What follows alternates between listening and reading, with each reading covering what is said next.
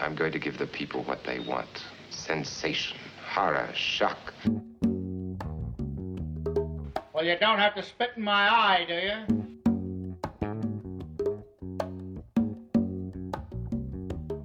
Now let's do this a little faster. Yes, that's it. Throw it away. I want you to get naked so you can tell me the truth about my money. Have you ever heard anything so awful?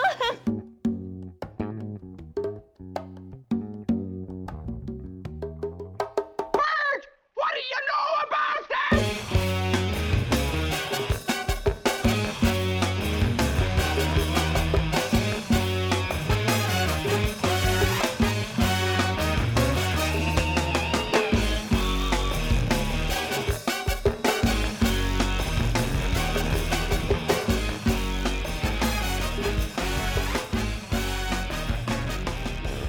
Welcome to the Cult Movies Podcast. My name is Anthony King, and joining me from the left coast, my co-host is... Hi. Kristen Lipska. Hi. And from the correct coast, my other co-host is... Vinny Cherry. And from the other left coast, we are joined by a very special guest who I'm going to get to in just a second. This podcast, though, is all about the author and critic and historian Danny Peary and his cult movies books. But we're not talking about Danny Peary on this week's program because it's a very special time. We are going to talk about our favorite film discoveries of the year 2022. And listen, he's obviously so popular, we had to have him back for a third time. He's one of my favorite people in the world now, not just to talk to about movies, just in general. He's one of the nicest people I've ever met. And he is the fabulous host of VHS. It's Dirk Marshall. Hello, Dirk. Welcome back for number 3. Thank you so much. Thanks for having me back. It's nice to meet you both, Kristen and Vinny. Yeah. Hola. So, we are film discoveries. I have set a simple boundary for this episode, and it's the Brian Sauer rule of film discoveries, which means that we'll be talking about 10 films that we watched for the first time last year, with the only rule being that these films must have been released before the year 2000. And that's what Brian has always done for Rupert Pupkin Speaks. And that's what they kind of do for Pure Cinema still. And I have always loved that rule and have adopted that for all the lists that I've been doing. And what's really exciting, so Discoveries lists are my absolute favorite thing to read, to listen to make up my own, because it's not just the same movies being talked about over and over. Let's talk about everything that was released in 2022, and it's like, listen to one of those episodes. That's all you need. Who knows what the hell we're going to talk about on this episode, and I'm very excited about this because I feel like between the four of us, we have very different tastes. And I'm very excited to see where we're coming from. Dirk, were you a little nervous when I gave you the perimeters within that you had to work within? Yeah, actually, at first I was very thrown off because I was like, what could I possibly have watched this year that was made before 2000? And then suddenly I had a list of like 25 things that I had seen that I was like, oh, I guess I can do this. I'm an avid listener to your podcast, so I've heard the three of you talk about films in very articulate and intelligent ways. So I was a little nervous to be brought on for this, but I have a list and I've copied intelligent thoughts from other people to say for myself. So I'm ready to go. Wonderful. Vinny and Kristen, were you reluctant to do this at all? I know Vinny used to do the list for Brian for his website. I used to do it, Yeah. I've done it a few times for Brian, yeah. Yeah. So easy peasy. Good. And Kristen, were you No, okay I with- mean, I'm not. It's just like this is like a sampling of favorites I watched for the first time this year. This is not like it's loosey goosey. It's Sure. just some movies I saw that I liked. We don't need to like top 10 it or anything like that. It's just the movies I liked, so no problem. This is no, it's definitive. These No, are no, no. no, everything else that you watched gets thrown into a fire and is lost forever. So just FYI, you guys. But I feel like the pre 2000 is gonna like maybe next year it will be like pre 2004. I feel like 20 years is like a good time to like let movies digest in the culture and like think back on them. If you say so. You're the boss. I mean, you're the boss of the I program. am is the the boss. boss. Yeah, that's true. So I guess next year when we do this, it's 2004 and before. Note Dirk, it now. will you be okay with that? 2004 and before that? Yeah. As long as we record on a Wednesday, because I'm booked otherwise. So. Okay, good. Man, you plan. I thought I planned ahead. Goodness. That's the Okay. big joke in my house is that I have an appointment because I never have anything scheduled really, and so I'm constantly using the Wet Hot American Summer, like the in black line, and it always trips up my wife's mother. She's always like, "Well, we can't do it then because Dirk said he has a thing," and everyone's like, "He always says that." All right. Well, let's get right into this. Dirk, since you are our esteemed guest and colleague, how would you like to go first? Sure. Okay, great. Just So go first. Okay, perfect. So I did number mine. I did fuss about this a lot. Good. Only because I love personal lists. I love hearing when something really impacted someone in a major way. So my number one is huge for me. So it is very different than my number 10. I understand we didn't have to do it that way. I just like the added pressure for myself. So my number 10 is Battle for the Lost Planet. This is from 1985 or 6, depending on where you see online. It's directed by Brett Piper, who also directed Nymphoid Barbarian and Dinosaur Hell, everyone's favorite movie. The synopsis is after hijacking a space shuttle, a spy finds that the controls are malfunctioning and he sees an alien spaceship approaching Earth. He then has to fight these mutant pigmen. And I'd seen the movie Mutant War, which was a sequel to this, but I had never seen Battle for the Lost Planet, and they're both available on a Blu-ray thanks to, I think, Vinegar Syndrome. And, growing up in a video store, like the sci-fi section was packed full of these kind of quote-unquote schlocky or low-budget sci-fi things, and I find them so comforting. And to get to see one that's dreaming so big with no budget whatsoever, the cool like weird optical effects, the Ray Harryhausen on a shoestring budget, like claymation stuff, it just really like works for me, and I just had so much fun. I felt like a kid again. So that's my number 10 pick. Great. Never have I ever heard of this, and that's why I'm excited to hear the rest of your picks, because this is what I expect from you. Kristen, Vinny, a couple of Brett Piper fans, are you? I don't think I've seen any Brett Piper movies, although the covers are all very exciting. Yeah. Looking now. Yeah, that's what caught me with Mutant War, but like it has different actors, so I just didn't know it was a sequel to anything. So this movie itself, Battle for the Lost Planet, is really kind of stands on its own. And I think if you like seeing those kinds of like where they paint the inlay and kind of put it into the frame, and you're like, "There's a castle," and your brain instantly goes, "That's not really there." But I love that stuff, so I thought it was super creative and super fun. Vinny, have you seen any of these movies? I've never even heard of them. Yeah.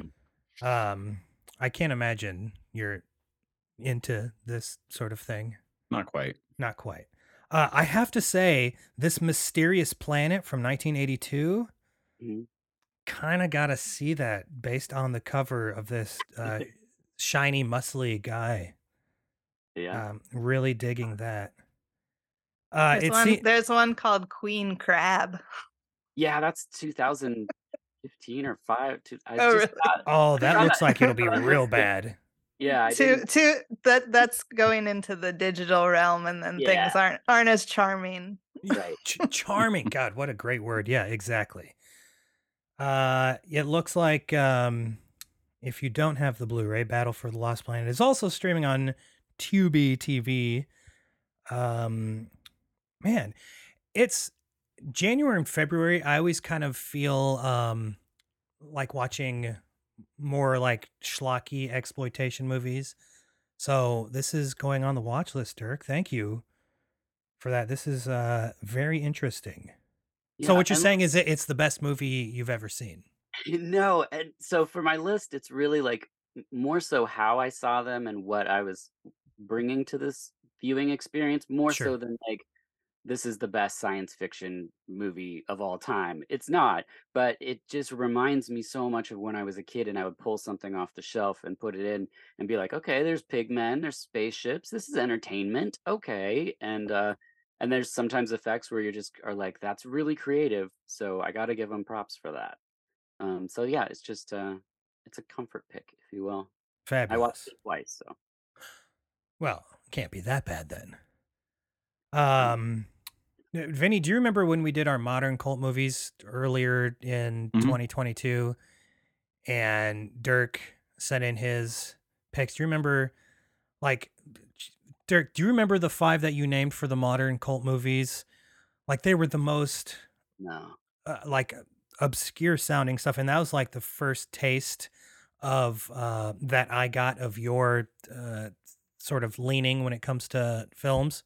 And I was like, oh, this is very fascinating. And so that's why I was really excited to get you on for the Discoveries episode. Anyways. All right, Kristen, Vinny, me, who's going? I think it's the boss. It's the boss. All right, boss, you're up. Embrace it, Kristen. I feel like I should get something out of it. I'm gonna be called the boss, but aren't you getting all the extra Patreon money? Oh yeah, the thousands of dollars that's coming in. I'm paying $1 to listen to Patreon. Okay, my first pick is Truck Turner from 1974, directed by Jonathan Kaplan. This movie, I had like kind of heard, it was on my list for a while. And I had kind of heard it was fun, but like not too often. And I don't know, it was like really fun. It's like Isaac Hayes and Alan Weeks are bounty hunters in LA, and they're trying to hunt down this guy Gator who's skipped bail. And it's just like a really, I didn't know I wanted like an Isaac Hayes buddy movie, but I did. And they're just like running around LA, and it was just fun the whole time. I feel like it's like an easy watch. I would watch it again anytime. Truck Turner, man. I've never seen Truck Turner. It's been on my watch list forever. Dirk, Truck Turner, big fan? Yeah. Little fan? Yeah. Oh, it's very fun. I love, like, when you said Truck at first, I was like, I haven't seen Truck. And then you said Turner, and I was like, oh, yes. I'm so excited that you're talking about this movie. I haven't seen it in a long time, but just you reminding me of it, I'm gonna 100% watch it. I think I watched it during like Junesploitation or something. I think that's why. Yeah. Let's see. I don't know if I've seen other Jonathan Kaplan movies. Have I? No. Over the Edge? Over the Edge. I've seen Over the Edge. That's Over the Edge, and then he did Mr. Billion. Mr. Billion. What's Mr. Billion? It's Terrence Hall trying to make it in America. I'm probably the only person that's seen that movie. Okay. I don't know why I said it like it was like a known. Yeah, Mr. Billion, obviously. Mr. Billion. He also did. I've seen Broke Down Palace like a million years ago. I just remember that movie. And Girls of the White Orchid, which is in, where's it at? It's you got in it. The Primetime Panic. Oh, Death Ride to Osaka, the Fun City Primetime Panic. I have that. I just have not watched it yet. That's really good one. I haven't seen Freedom yet, which is the Joe Sargent one, but Dreams Don't Die is really good, and Death Ride to Osaka is really fucking good. Cool. Yeah. Truck Turner. Okay, good one. We're on a good road so far. Don't, Vinny. I'm gonna don't falter. derail it. All right, here we go. Here we go. Okay. How pretentious are we getting right away? No, it's not. I don't think it's that pretentious. Okay, well, we'll see. But here's my issue: is we've done so many Discoveries episodes that I don't know what I've talked about already or not. So if I've talked about this one, just stop me and I'll pick a different one. It's from 1973. It's from Duccio Tessari, and it's called Big Guns or Tony Arzenta, starring Alain Delon. Did I talk about this? No, you did. Okay. All right. Anyway. Basically, it's your typical hitman wants to retire and the mob doesn't want him to kind of movie, but it's Alain Delon. And, there's a really shitty version out there and there's a really good version out there. So you got to make sure you click on the right one. But yeah, it's really, it's a guy is forced to be involved with the mob that doesn't want to be involved with the mob anymore. So it's very typical story. It's extremely entertaining. It's at 113 minutes, but it doesn't feel like 113 minutes. It's like nonstop thriller, action, crime film. Perfect sweet spot, 70s police crime films. I can't recommend it enough. And Alain Delon is, one of those actors that I'll watch do anything. So, but yeah, it has like numerous names. It has a lot of re-releases, but I found it under the name Big Guns. Is it, does it have a Blu-ray? Is that how you watched it? No, I watched it on Tubi. There's a version on YouTube that's from a VHS that's probably been used 1,000 times and it looks like crap, but the Tubi one isn't bad. Oh, gotcha. Okay. Yeah, I've only seen Les Samurai for Alain Delon, and need to fix that because obviously lots of great ones. Have Dirk or Kristen, have either of you seen Big Guns? I have not. Tony Arzetta. How many French films do you have on your list, Vinny? I'm going to limit you to 3. No, I'm joking. Really? No. That was hard.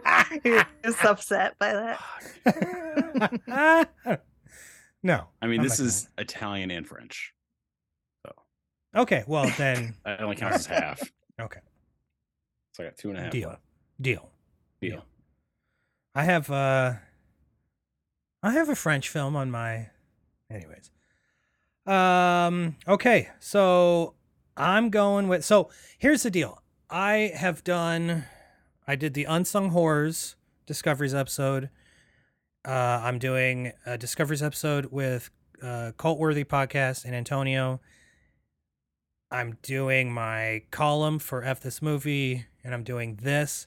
So what's happening is the column is going to be my, quote, official Discoveries list. Marty is very upset with me already. I'm sorry.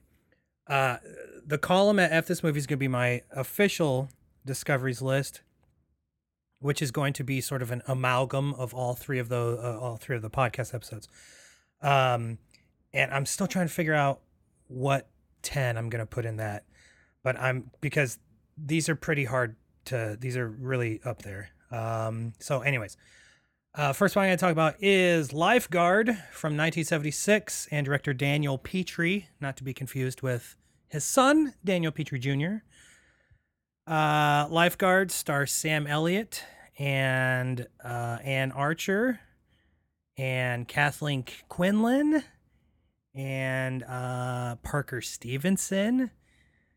It's super creepy, and many people would probably hate this movie very, very, very, very much. But Sam Elliott is a 30, almost 40 something lifeguard in California, and that's just the life he wants, and he's been doing it for years and years, and this is how he lives, and he likes helping people, and he likes being out in the sun, and his parents and his friends expect him to, like, you have so much potential. You could, be a car salesman. You could sell insurance. You could go sell other shit. And he doesn't want to. He just wants to be a lifeguard. And so this young girl, played by Kathleen Quinlan, comes along, and she is underage and is throwing herself at Sam Elliott. And it's, very illegal and everything. But Ann Archer comes around, and she's the grown-up woman who is, trying to get Sam Elliott, not necessarily to grow up. She wants him to be happy and do what he wants, but he feels this pressure from her. And I don't know, I think it's a very charming movie. It's a great, just, fun in the sun beach movie. Sam Elliott is, especially young Sam Elliott, is so charming, and he's funnier and shit. And it's really good. You can watch it on Amazon Prime. It's been on there for years. And I watched this I did one weekend, I just on a whim, I did a Movies from Hell marathon, and just went through their watch list from hell and picked like 10 movies I'd never seen before, and did a whole weekend marathon. And then Bradley wanted me to come on and talk about the movies. And so Lifeguard on Movies from Hell is sort of their running joke, that like it's such a kind of strange, very 1976 movie that does not fly today, and probably not doesn't even fly back then, but it's still really good. I really love this movie, and the reason it's on a Discoveries list for me is because I can't stop thinking about it, and I've watched it twice, and yeah, it's really fun. Anyone seen Lifeguard? Yeah, No. Dirk, I watched it because of you. you did. Yep. You hated it. I loved it. No, did you really? Yeah. Yeah, and I don't like Sam Elliott, and I liked it a lot. Oh, really interesting. Oh, that's blasphemous, I know, but I don't like him. I don't like him. Oh, I don't at think. all. No, it's blasphemous if a middle-aged woman says they don't like Sam Elliott. I think that's the rule.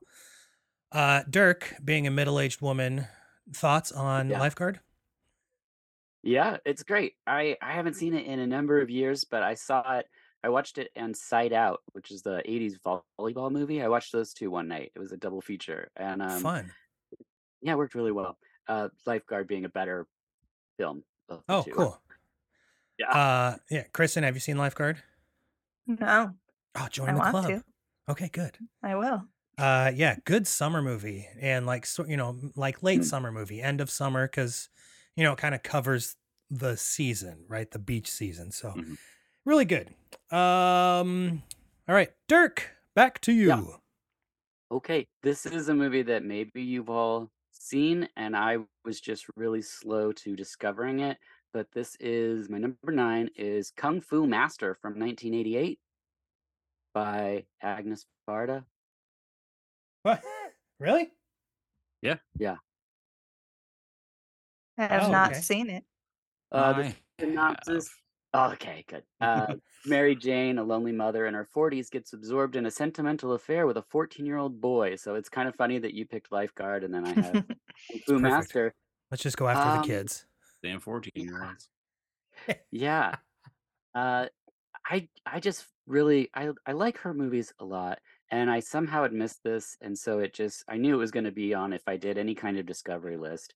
I found it really endearing. I found it, obviously controversial, but because Agnes made it, I just think it approaches like sort of how we all kind of find relationships rather than just this one character.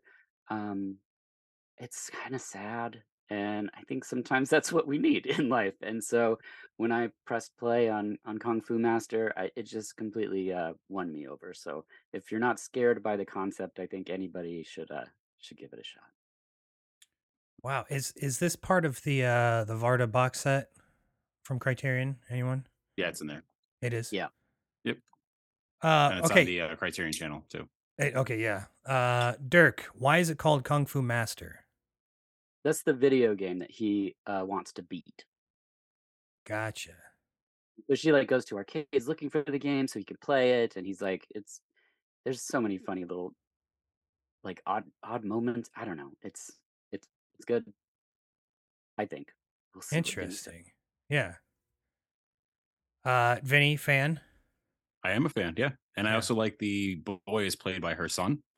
Yeah, Oh, So yeah. I find yeah. that I like that she has her son play the lead male role, at least in a film about a teenager with someone in their 40s. So that's always very interesting. That just the thought of her directing that is, odd. But she was odd. Yes.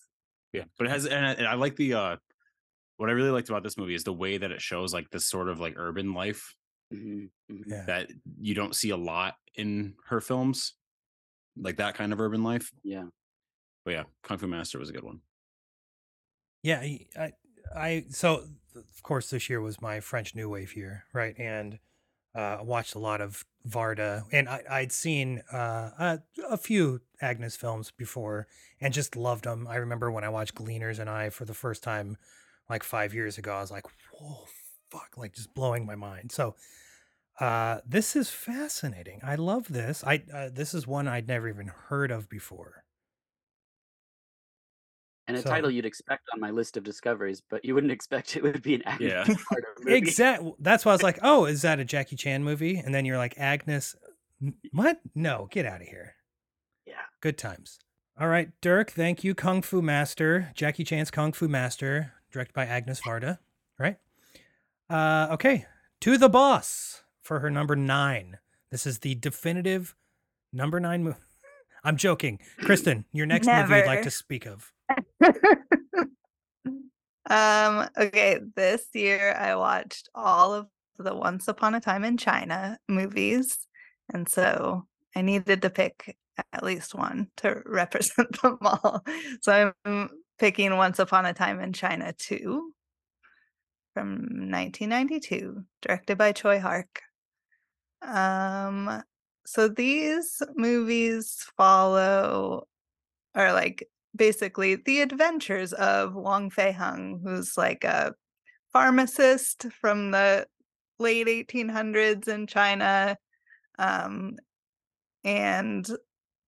the first two, I think the first two are probably my favorite, but they all deal with like the different groups of people in China at that time and just how they are relating to each other. So the English and the Chinese and the like there's like people aligned with the emperor, like, all this stuff, political stuff. And then so this one, number 2, involves more than one of these movies involves a xenophobic cult, but number 2's cult I think is like a little bit mystical, and they have like powers, and it's like they're all kung fu movies. They start 3 of them, maybe more, star Jet Li. A bunch are directed by Choi Hark. Then he like went away for a while and then came back. And then I think maybe is it 4 and 5 star Vincent Zhao as Wang Feiheng instead of Jet Li, and then Jet Li comes back. The only one I don't recommend is Once Upon a Time in America, which is the last one, and one that on the Criterion release it lists like 1 through 6, and then Once Upon a Time in America is on there, but it's like a special feature, like they're like ashamed that they weren't putting it on the disc or something. And then I was like, why is this like this? And I was like, oh, it's because this movie is not very good. But Once Upon a Time in China 2, recommend. Interesting. So, speaking of our modern cult movies episode, Vinny, Mike Scott had recommended Once Upon in China, the first one. So Once Upon a Time in China. So Yeah. I still haven't Sounds good seen. too. Yeah, I haven't seen. I had no idea there were 6, 5 plus a bad one. maybe 6 plus a bad one. Jesus. I'm not sure. And I had always considered getting that box set from Criterion, but I was like, just for 2 movies? I don't want that. I didn't realize there were so many damn movies. There's 7 movies on there. Jesus. All right. Good to know. Yeah. Vinny, do you have the box set? I do not. No, You don't. I've only seen the first one. Do you like it? I liked it. Yeah, it was Yeah. huge. When I worked at the video store, it was like one of those movies that was like always being rented. Oh, really? Like, Interesting. For some reason, like, 15, 20 years after it came out, it was always being rented. Wow. Do you remember it being rented a lot at your video store, Dirk? No, we didn't have it. Oh, you didn't have it? No. Interesting. Yeah, we didn't have a great selection of anything, I would say, foreign films. Sure. Like anything not from the States. It was a mom and pop shop, so we were pretty limited in what we had. So Yeah. I had to go other places, but I did go and rent. I've seen only the first 3, but now that I know these other ones exist because of how my brain works, now I have to go watch them all and probably own them. So thanks. Right. So I'd like to say that I also watched a Choi Hawk movie this year, and it was the prestigious Double Team starring Jean-Claude Van Damme and Dennis Rodman.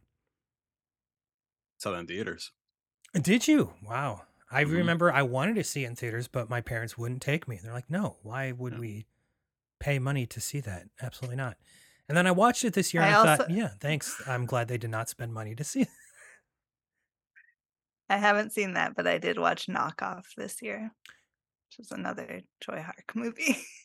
So, yeah, I guess, man, I need to sit down in 2023, the year of Once Upon a Time in China, 1 through 6, maybe 7.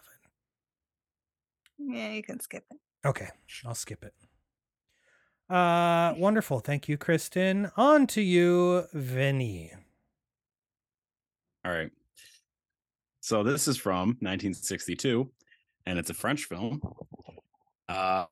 directed by Henri Verneuil, and it's A Monkey in Winter.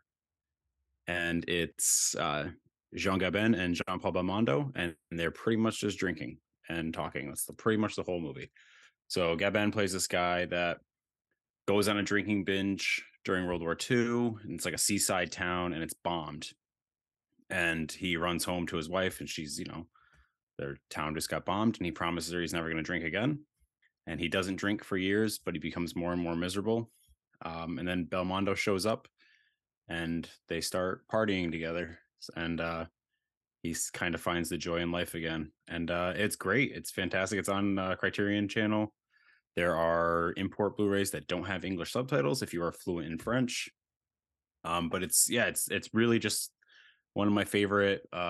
It's a drinking movie, so it's just 2 guys sitting at a bar drinking for pretty much 90 of the 105 minutes. A Monkey in Winter. Like funny drinking or like sad, depressing drinking? Mostly funny. Okay. There are sad, depressing moments because it's, he's thinking about mistakes that have happened in his life, but it's Belmondo, so it can't be too sad. Sure. They go dancing and things like that. Oh, good. Never seen a Gabin, but I did watch a handful of Belmondo this year. Kristen, fan? Was that the who? I love a Jean Gabin. Yeah. What's your favorite Jean Gabin? Oh, probably the fuck. What's that movie called? Touché pas au gris? Damn it. Le Jour se lève. The Grand Illusion. Phew. Okay, sorry. Left my brain. Oh, I almost watched The Sicilian Clan today because they just added it on Criterion. I almost pushed play on that shit. Mm-hmm. Okay. All right. Well, yeah, he was great for like 50 years. So you got a lot to choose from. Yeah. Also, there's a certain type of like newsboy hat that my New Zealand film professor used to refer to as a Jean Gabin hat, and now I call that hat a Jean Gabin hat. Wonderful. So that's my way of thinking of Jean Gabin in daily life. Dirk, are you a fan of French cinema? Or Oh, yeah. Or fluent in French cinema? No, not fluent. I wouldn't say. It's very random and spotty. The Yeah. things that I've seen. Um, but I mean, I love what I've seen of French cinema. I took French for a number of years, so I can actually understand it way better than I can speak it, Yep. which is pretty fun to like not look at the Mhm. subtitles and be like, oh, I get what they're saying. I Yeah, get what's happening. Yeah, so Yeah. I do enjoy French, but I just don't get enough push to seek it unless I'm seeking genres, which I do a lot of times. I'll just each year look up like French action, French sci-fi, French horror, like just trying to Sure. find stuff that's not the same 20 movies on every list. So um yeah, but I have not seen this. Just looking at the two guys' faces, I'm very excited to check it out. Yeah, for sure.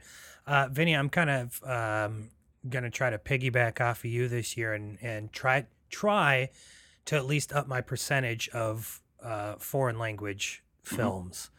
I probably won't get above 50%, but I think because I'm really excited, like my little toe dip within French New Wave last year really made me excited about French movies. And then um, I, Kristen and Vinny, for you, I am going to get into Japanese period cinema. Okay? I'm gonna Yeah. love samurai movies. I mean, don't force it, man. I'm going to, Kristen. Yeah, I hope to. I saw Lindsay Wilkins today. The first movie she watched was Seven Samurai, and I was like, "Fuck, fine, I'll watch it." Jesus, That was the first movie I watched like 2 years ago. Just seemed like a good like New Year's Day movie. Oh well, then I guess I'll wait till 2024, January 1st. I mean, God, there's no rules. Okay, no rules. Okay, so that was A Monkey in Winter from Vinny. My next movie is a Woody Allen movie from 1978 called Interiors. And these are movies I've probably mentioned at least some of these during our little, month in reviews episodes. Anyways, Interiors is not funny at all. It's not a comedy, and this is what convinced me. Okay, I so much prefer Woody's dramatic movies to his comedic movies, and we've talked about that. I think Vinny and I talked about that here. But this is like an ultimate Sadvember movie. Family gets together at mom and dad's beachside house, and it's Geraldine Page and Krista Griffith, Mary Beth Hurt, Diane Keaton, and then E.G. Marshall and Maureen Stapleton are mom and dad. And after decades of being married, mom and dad are splitting up because dad, E.G. Marshall, has a mistress, and Sam Waterston is in this. He plays husband or boyfriend, I can't remember, of Mary Beth Hurt, I think.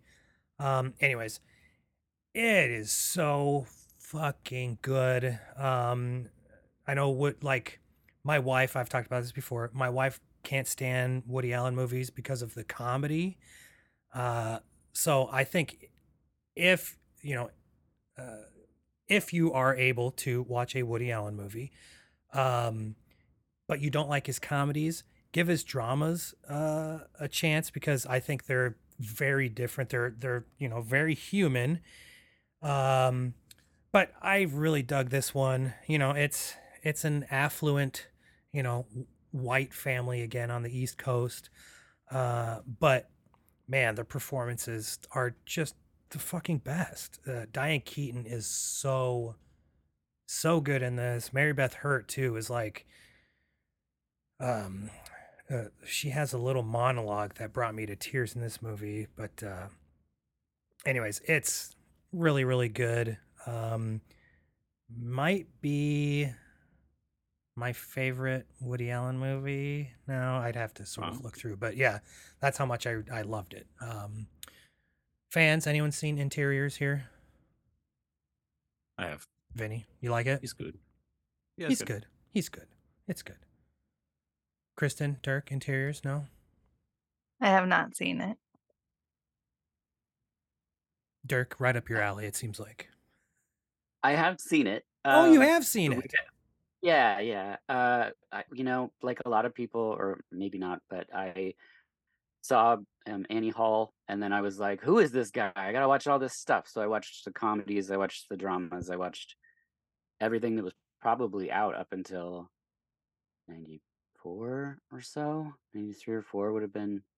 And then I watched some things up into the 2000s. But it just became one of those directors or entities that I wanted to know more about, and with other things about the gentleman Right. later. I did see this movie, and I like the dramedies. I like the comedies as well. So it works for me both ways.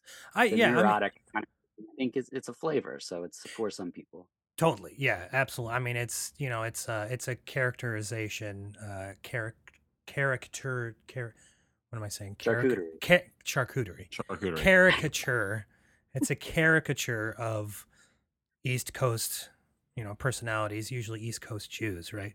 That are very cartoonish and charcuterie based. Dirk, to you. Okay, number 8. This was almost the Stray Cat Rock Mechanical Animal, but at the last second, I had to just switch it. So it's Ilya Muromets, aka Sword and the Dragon from 1956. Picked this up this year. I've never been I knew like genre Russian films, definitely post 2000s, but I did not know anything about their 50s, 60s, 70s cinema. So this was the first time for me. It directed by Alexander Puchko. The synopsis is: because his legs have been paralyzed since birth, Boris Andrichev can only help watching the village as it's plundered by barbarians. But when a mysterious traveler gives him magical elixir that restores him to health, Ilya begins an adventure to protect his village. And one of the things I found so charming about this is the effects, and it's for 1956. There's sequences in this that I don't know how they did it, which is really cool for 2022. There's a part where he rides his horse up. All the soldiers have to make a pile, and he rides his horse up the pile of soldiers, and it broke my brain. I had to watch I had watched the movie 2 times. I had to listen to the commentary. I had to check out all the supplements. And anytime that happens, I think that's the sign of a movie that it got you. It got into your skin. It made you want to know more. You didn't just put it on the shelf and forget about it. So, and I'm excited to check out more Russian films, whether they be based on other folklore or what. So that's Ilya Muromets. Was this Deaf Crocodile's first release? Yes. Blew me away. Out of the bag, they were screaming, and they're 2 of the nicest guys in the world. They will interact with you online. They're super nice. And then, of course, with King Solomon, which was their really big release last year. But so this is interesting. I had no idea, because I'm not big into sword and sorcery or sword and sandals type of movies. So I don't know. There's a multi-headed dragon thing in this that's very it's 1956 rudimentary, but it's so fun in my opinion, and all the weird effects just make it super charming, and the fact that it's I don't know. Well, that was the other thing. I didn't realize it was from 1956, which kind of makes it more interesting. I want to see how they do this stuff. So, Kristen or Vinny, did either of you pick up this release? I did. I had to. Yeah. I just saw a still from it, and I'm like, I have to see what that's all about. Did you I watch haven't it watched it yet? It's in the pile. It will be watched this month. But yeah, I saw the list. I'm like, what is that? And I saw a still, and I'm like, I have to buy that. I don't know. I don't even care what it's about. I have to buy it. Interesting. So, Kristen, it will be viewed soon. Have you seen it? What? Or did you get it? No, I haven't seen it. I'm interested in watching a horse ride up a pile of Yes. people. I mean, hello. That's selling it. Dirk, well done. So by the time this episode comes out, which is this coming Sunday, it'll be too late for the listeners. But did you guys see what Vinegar Syndrome is doing this week? The 10 for 10 deal. Like they're selling slipcover Blu-rays $10 a piece, and they reload 10 different ones every day. You're So telling me this. I know, but you can't like bundle or add to order. You have to order it, that day. So yeah, it's really dangerous. And they didn't Oh, God. I mean, I didn't see them advertise. I saw OCN was advertising it, but anyways, yeah. Sorry, my bad. That's your Christmas bonus. Money goes towards that. Okay. Kristen, do you have Horace climbing up a dead pile of dead bodies movie on your list? No. They're alive. Oh, they're alive. Horace climbing Alive. up- That's alive. even more impressive. Just form a mountain with their bodies, and then he just rides his horse up it. It's crazy. Okay, so would it be possible that that's what's that shitty zombie movie with Brad Pitt, the World War Z, where they sort of, the zombies make a hill themselves to climb up the wall. So this is that's the why OG. I call that Ilya Muromets 2 is what I call that. Oh, yeah. Yeah. It's bullshit. That movie sucks, by the way. Okay, boss, to you. Okay. My next movie is Drunken Angel from 1948 by Akira Kurosawa. We talked about this a little bit, maybe briefly on our Toshiro Mifune Cult Movie Stars episode as one. It's just like another one I watched before we watched the two we picked. But this was a movie I'd never heard of, a Kurosawa movie I've never heard of that I just really was into. It's a pretty young Mifune and Takashi Shimura, who's also in like what? They're all hot Mifune. We've discussed. Right. Oh yeah. All Mifune is hot Mifune. Right. I'm sorry, He's been hot forever. Yes. So Takashi Shimura is a doctor who's also like an alcoholic, and Mifune's character comes in. He's like a young gangster, and he comes in with like a gunshot wound, and I guess there's like a tuberculosis outbreak or something. For some reason, the doctor checks him for tuberculosis too, I think, and then figures out he has that, and then he's like, young gangster Mifune is upset and doesn't want to deal with it, and it's just the two of them being like, stubborn personalities the doctor's trying to help the gangster character, and neither of them is like willing to concede at all. And so it's just this struggle. And I think before I said I just love grumpy love, like like these two guys, they're just trying to love each other, but they're too grumpy, and it's just it's a delight. Okay, so here it is. Okay, Japanese cinema. I'm getting into it this year. It's not a samurai movie. Right. Well, I know that makes me like, okay, I'll watch this one for sure. Also, pretty early on, there's like Mifune is like in the doctor's office, and then I don't know if it was like, oh, I'm gonna examine you, or what happens, but there's like a cut, and then Mifune is sitting there with his shirt off, and you're like, oh, I didn't expect that. So just like brace yourself. Okay. For that reveal is what I'm saying. Okay. If that interests you. Obviously, it interests all of us. Kristen, please. Put that in the trailer. Okay, put it in the trailer. Dirk, have you seen a bunch of Kurosawa? You have, okay. Yeah. Fan? Yeah. A big fan. Yeah. Yeah. I have a favorite. Do you want to hear my favorite? Yes, of course. Throne of Blood. It's my favorite. Oh, I love okay. Throne of Blood. Fine. I'll Anthony watch gonna it. watch it. I'm gonna watch it. God damn it! I'm Because gonna there's watch it. arrows in it. There's. He hates No, arrows. I He hate hates arrows. them. Really hate arrows. God, do you know how much I hate Robin Hood, Prince of Thieves? So many arrows.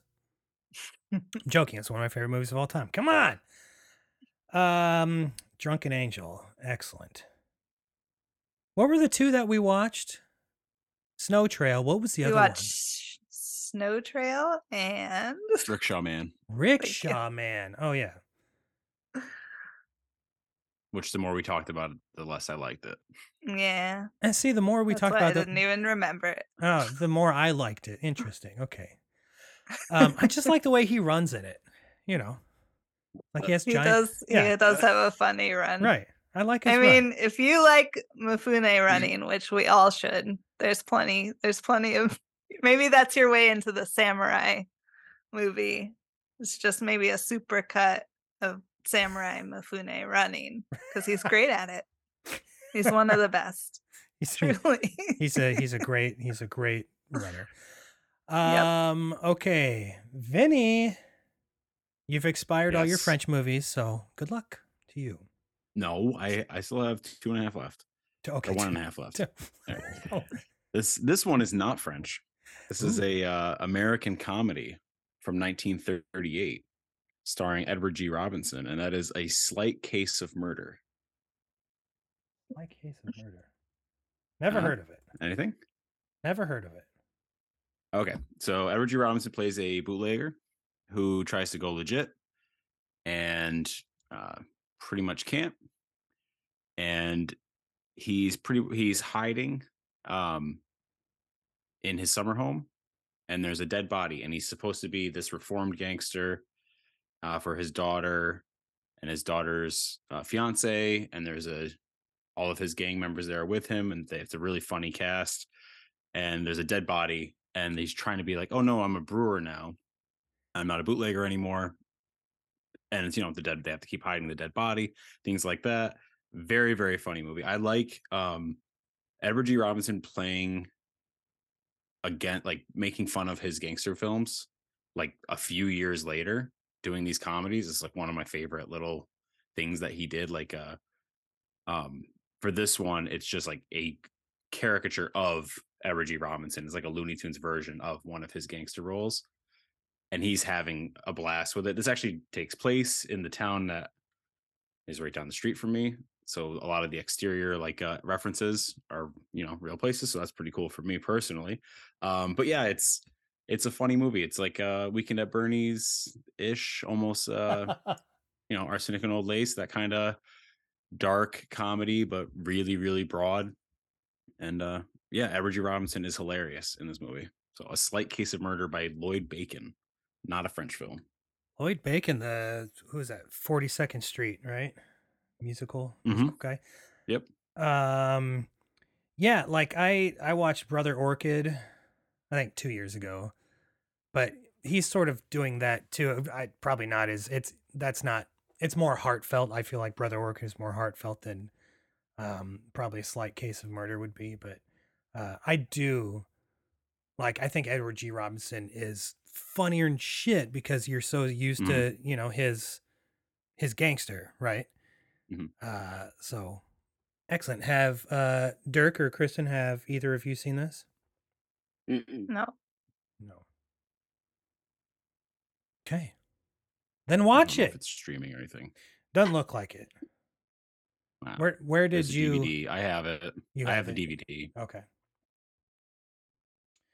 So you All can right. come over if you want. Okay. Yes. Everyone, and then we can go see the exteriors that they talk about in the movie. Go down the street. It's a whole trip. It's great. Sounds like a blast. As you can tell by the look on my face. Sounds like a real blast. Dirk, we're back to you for number 6? Seven. Definitive 7. number 7. Doberman. from Wait. No, 1997. Anthony, you have to go. Anthony. Oh yeah, you skipped yourself. You fool. Guys, Was yours? Same as Vinny, so that's why you skipped it. He also had a slight case of murder. Yeah, Vinny took mine. Okay. Sorry. How about, I guess I gotta get a new one here then. I watched my first Wim Wenders movie this year. Ooh. It's from 1977. It's called The American Friend, starring Dennis Hopper and Bruno Ganz. And even more than the movie, I think the story of like them, of how Bruno and Dennis Hopper hated each other and they ended up like just brawling on the set, and Wim Wenders was just like, no. Let him go. Let him work it out. So I typically like can't concentrate or get into movies that I watch on an airplane, but boy, did this one suck me in. So I watched this. I don't know if I ever talked about it on the podcast, but like our nightmarish journey trying to get home from our summer vacation in Myrtle Beach. 4 flights were canceled. We were stuck in Charlotte, North Carolina for 3 days, and we were out of clothes, and it was a whole fucking nightmare. And so maybe some of the joy of just sitting on a plane knowing that I'm finally fucking flying home fed into this, but there's no denying this is a great movie. I also wanted to watch it because this year, 2023, we start cracking into books 2 and 3 of cult movies, and The American Friend is in one of those. I can't remember which one it's in, and I hadn't seen it yet. So I watched it on the plane because I had downloaded this and a Wong Kar-wai movie. I can't even remember which one. And wow, Jesus Christ, is this a good movie? Can I assume we've all seen this? Yes. Okay. Yes. So obviously I'm very late to the party, but Bruno Ganz is so quiet, and like when he's not talking, you seem to love him even more in this, which is fascinating to me. But he's like a picture framer, right? I think. And Dennis Hopper plays this maybe shisty American guy that comes over to Germany and gets this, this thing at an auction, this painting or picture at an auction, and then takes it to Bruno Ganz to have him frame it. And he gets wrapped up in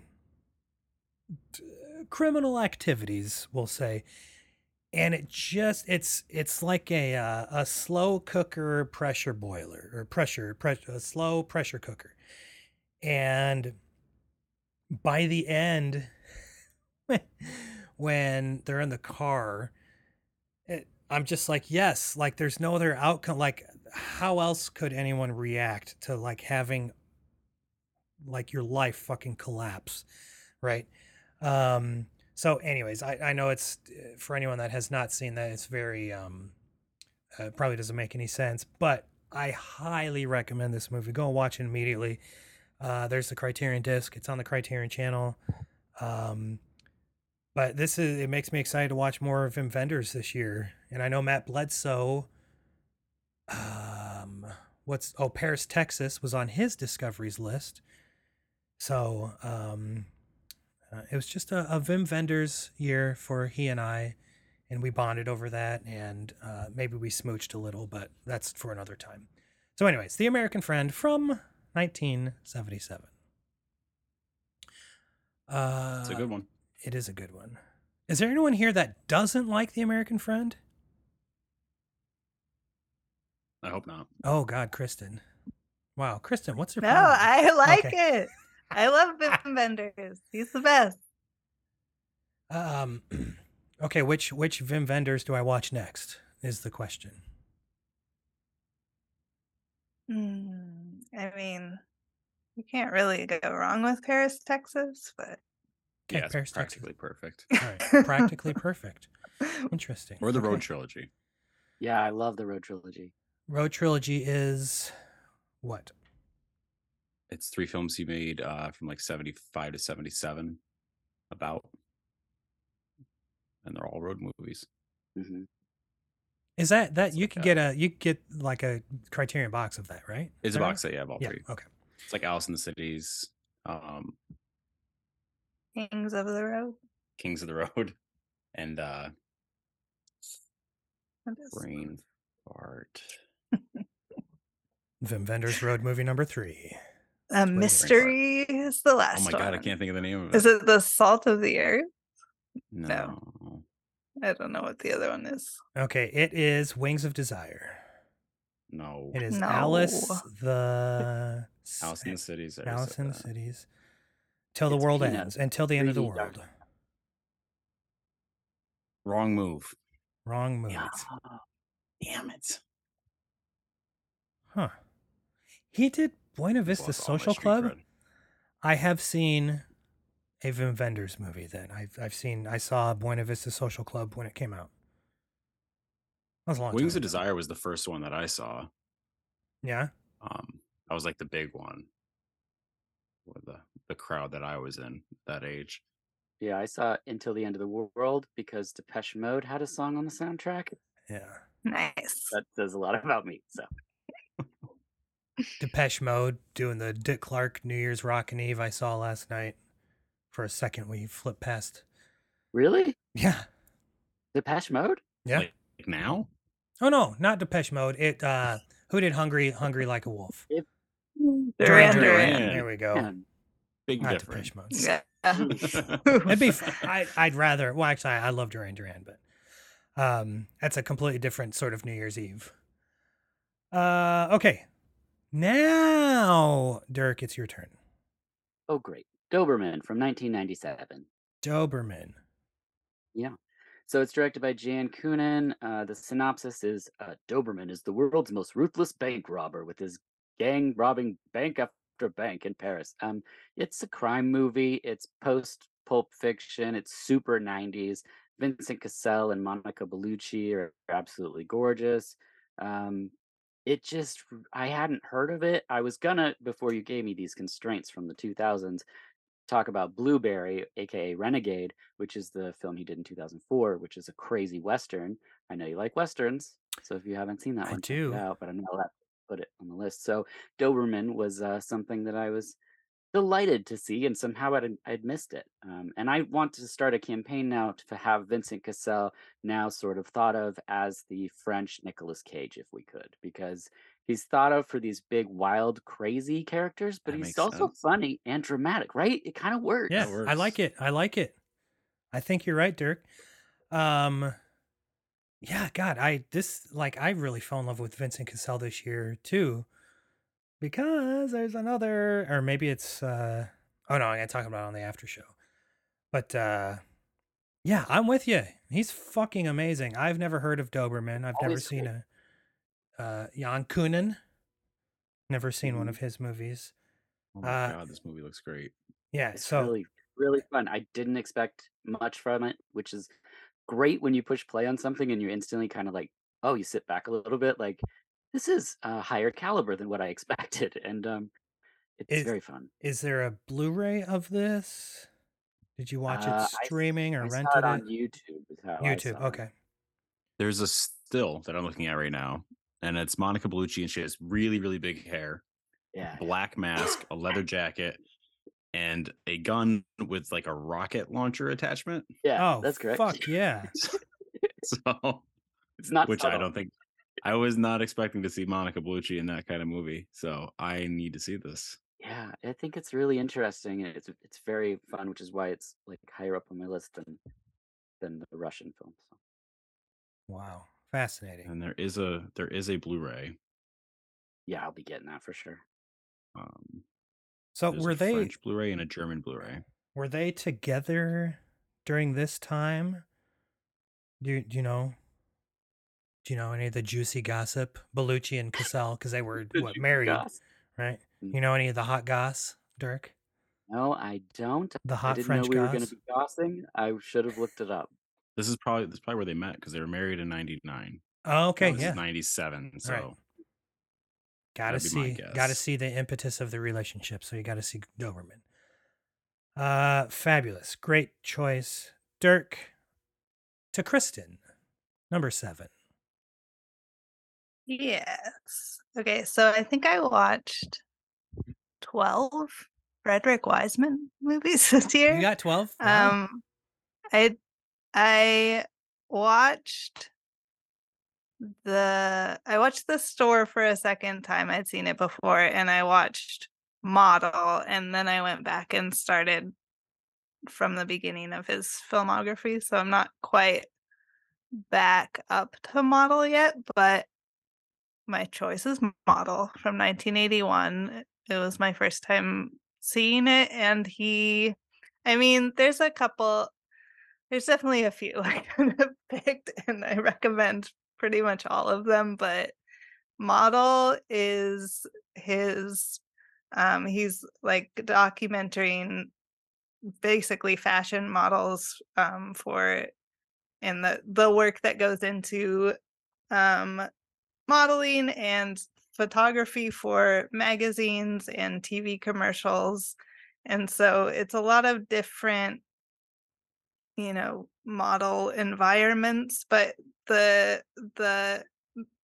added bonus of this subject is that Wiseman gets to like comment more about the construction of images, which is like everything that he is doing, and so you just get a little extra with this topic. And so I don't know, it's really interesting. It's to be in this like New York model world, and he's framed it a lot with a focus on the labor involved. Like, I think probably the popular culture at the time is like a model is like a fancy, classy thing to be, but after like seeing this documentary, you're like, oh, it actually looks like it sucks a lot. There's a lot of work and repetition, and like people yelling at you what to do, and like other people controlling, what work you're doing.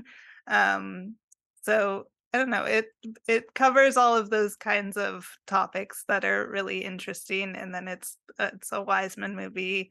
And he has another thing I like about this movie is he has these like interstitial shots, like in between, like the main scene will be like 15 minutes on a commercial shoot, and then in between he just has like these New York street scenes, which are very like John Wilson, like just like some crazy shit happening on the streets of New York for like 5 seconds and then going to the next long scene. So yeah, it's good. Model.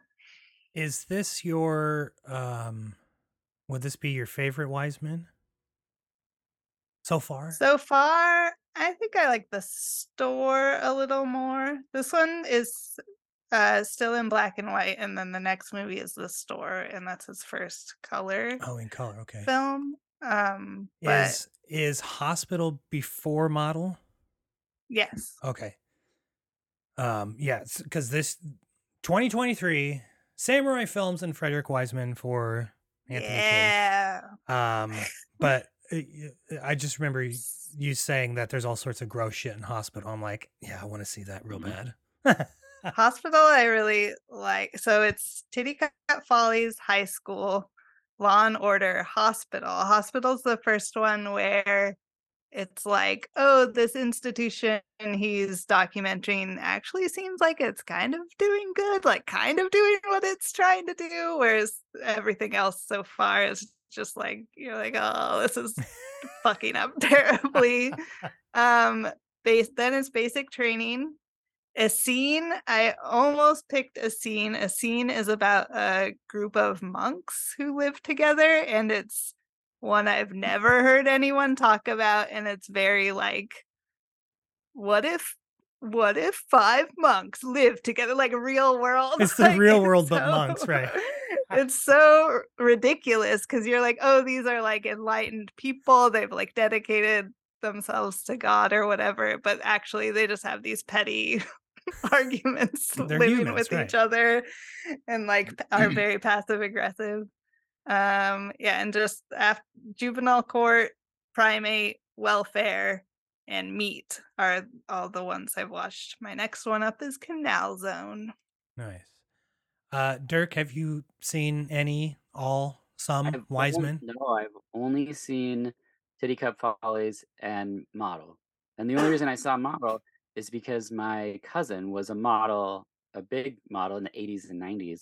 And her name's Barry Smither, and she did all kinds of stuff, lived in France, all that jazz.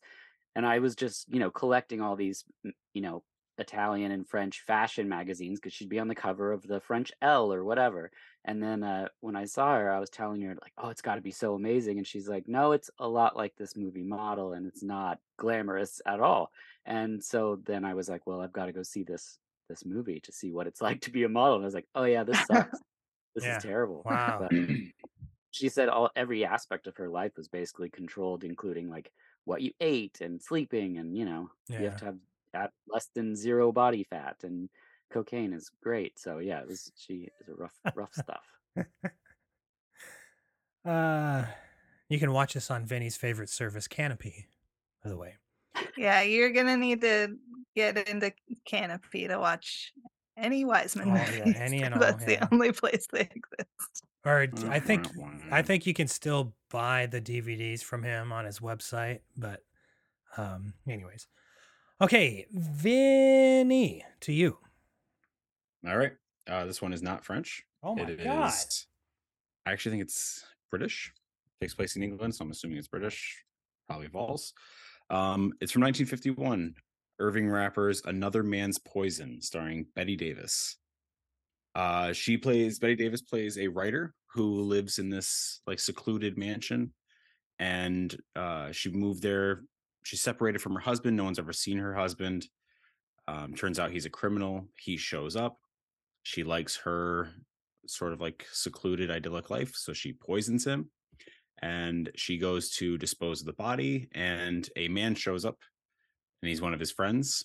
And so he, through some happenings, ends up pretending to be her husband for people that keep coming in and out of this house. But she can't say no, he's not really my husband, because then he'll say that she murdered him. It's a dark drama. It's Betty Davis was in her late 40s, and she started doing these like psychological films and really getting to the meat of my favorite part of her career. It's dark and it's kind of funny, and she's really, really great, and it's a good mystery, like what's going to happen kind of thing. It's that Hitchcock like MacGuffin, like, okay, we already know what the issue is, that she actually killed her real husband, and now we have to see all the other characters that are coming in out of this house. Will they find out too? And it's got a like really, really stellar final act, and it plays on that mystery drama of the will they, won't they figure out her crime. But yeah, Another Man's Poison, and it's got a Blu-ray. So we talked, let's see, Irvin Rapper. Was it Forever Female, right? Did he do Forever Female? Oh God. I think Yes, he did. Irving Rapper Okay. did Forever Female. And then I thought we talked about another one. Anyways, it's really good. Yeah, 2023, the year of Betty Davis for Anthony. I got a lot ahead of me. I need more Betty Davis in my life. Now Voyager. Everyone does. One of the cult movies in books 2 or 3. So I haven't seen that yet, so I need to watch that. That's Irving Rapper. Also directed by Rapper. Kristen, Dirk, have They did either like 5 together. Oh, okay. Have either of you seen Another Man's Poison? No. No. All right, let's go watch it. Here we go. It's me, right? It's not Dirk. Yes. It's my turn. It's my turn. And oh God, I swallowed my spit wrong. Pardon me. Vinny, this pick is dedicated to you because it's a John Cassavetes movie, and it's the only one that I watched this year, but I'm going to watch more. 2023, the year of John Cassavetes for Anthony. It's The Killing of a Chinese Bookie. I watched for the first time this year from 1976. And, man, another, kind of a slow pressure cooker where there's only one way it can end, you know? Sort of that long Good Friday ending. And gosh, Ben Gazzara is so charming, but also it's hard to feel bad for him in this movie because it's like you're fucking with the like you're getting involved with the wrong fucking people. What do you expect? But I love like how much he cares about these these girls that dance at his club. And it is the weirdest club that he runs. It's not like a strip joint. It's this burlesque place that like he lets his girls like he choreographs and like it's this weird awkward variety show of, you know, jiggling cleavage and, you know, tassels and stuff, but it's not like some salacious salacious strip joint. It's such a weird place that he runs. But boy, did I love this movie. And thanks, Vinny. Thanks. I'm all choked up here. I'm verklempt. Also, Timothy Carey in this is just terrifying as he usually is. So, Vinny, I know you're a fan of this. Dirk, Kristen, Killing of a Chinese Bookie. Either of you seen it? I don't think I have. I thought I had, but now I don't think I have. Dirk, have you seen it? Yeah, I watched it. I liked it begrudgingly because the first person in my small town that I met that worked at another like a cool indie video store, not like a mom and pop one, but like the one that you had to go to get like Tetsuo Iron Man and stuff like that. First pretentious movie snob person I ever encountered was the first person that talked about Cassavetes. And so I think I hate watched my way through Cassavetes stuff in the 90s, and it's not fair, and I should go back and kind of rediscover things because the whole time I could just see his smug face talking about Cassavetes, and so conflicted. Yeah, so it took me, you know, it really seems like an Anthony type of movie too. I don't know why it took me so long to watch, but I'm glad I finally did. So I could talk about it on this episode. Now we go to Dirk Marshall with his number 6. Oh, right. It's another Cassavetes. Just kidding. It is Nocturnal Demon from 1990. This is directed by Ricky Lau, who did the Mr. Vampire movies. I love those so much. I love Ricky Lau. It's basically a story of like a friend who's like a mistaken identity. The police think he's the serial killer, that he's of course not. So the friends have to go solve the case of who the killer is before the police apprehend them. It's got a fantastic sequence with roller skating kung fu, which is really great. It stars Moon Lee, who I love. She was in like Lady Termination, Lethal Termination, and I forget her the movies. Also Anthony Chan, Sui Chin Ho, a bunch of people from the Mr. Vampire movies, which if I could get a 2000 movie, Rigor Mortis is probably one of my favorites of the hopping vampire movies, but I can't. So I'm sticking here with Nocturnal Demon. This movie has so much fun. It's got comedic parts. It's, you know, there's a killer. There's parts where someone's being stalked, and it takes itself very seriously in those sequences. So the tone is very kind of, I wouldn't say it's all over the place. It seems intentional, but it is wild that you can forget you're watching a comedy and then something so broad will happen, like kung fu on roller skates in a street, and you go, whoa, okay, that's what's happening.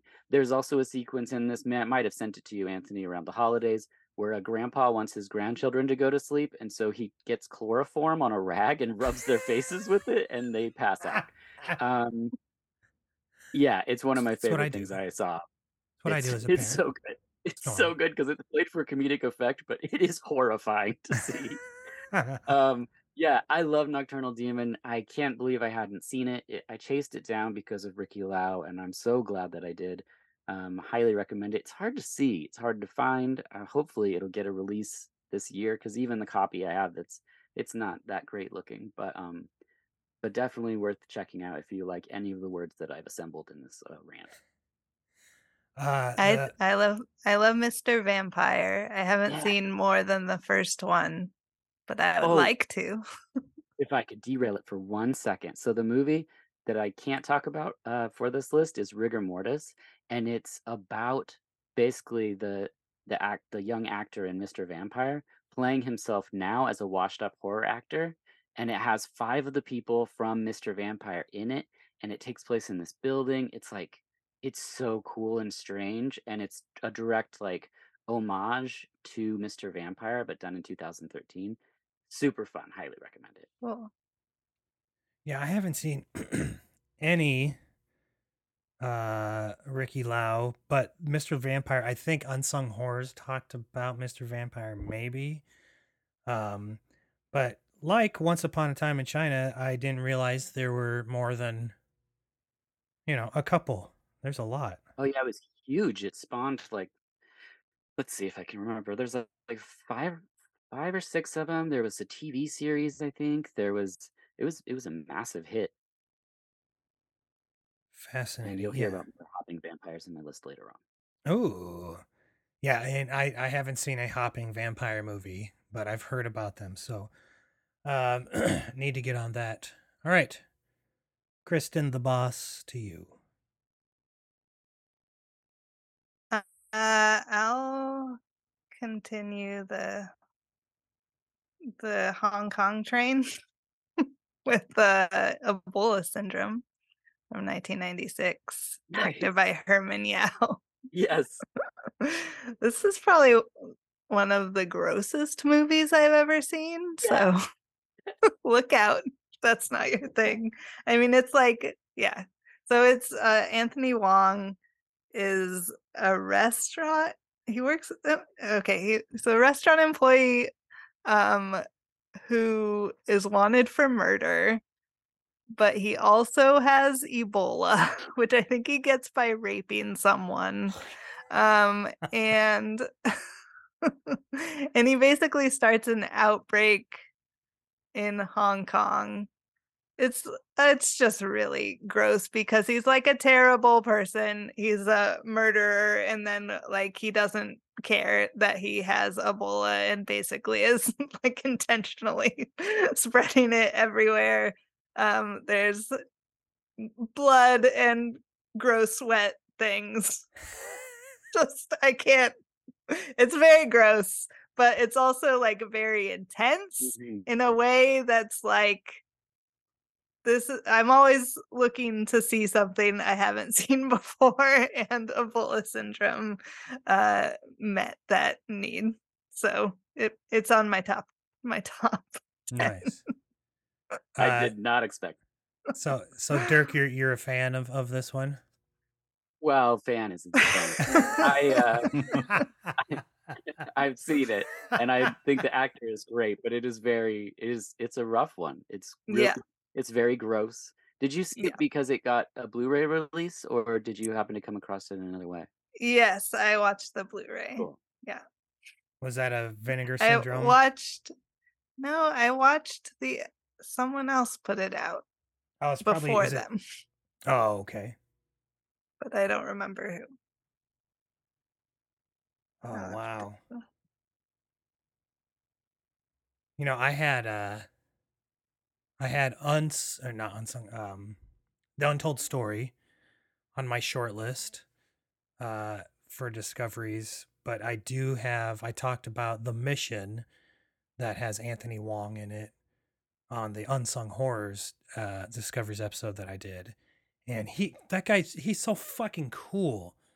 And I think that's probably why, like, you can watch him do these horrible things because he's really cool. Yeah, this is the Vinegar Syndrome. I was thinking of the Untold Story that has a different. The unearthed distributor. films. Yeah. Okay, well, 2023, the year of Anthony Wong, for me. I got a lot of happy year for you. I know it's gonna be fun.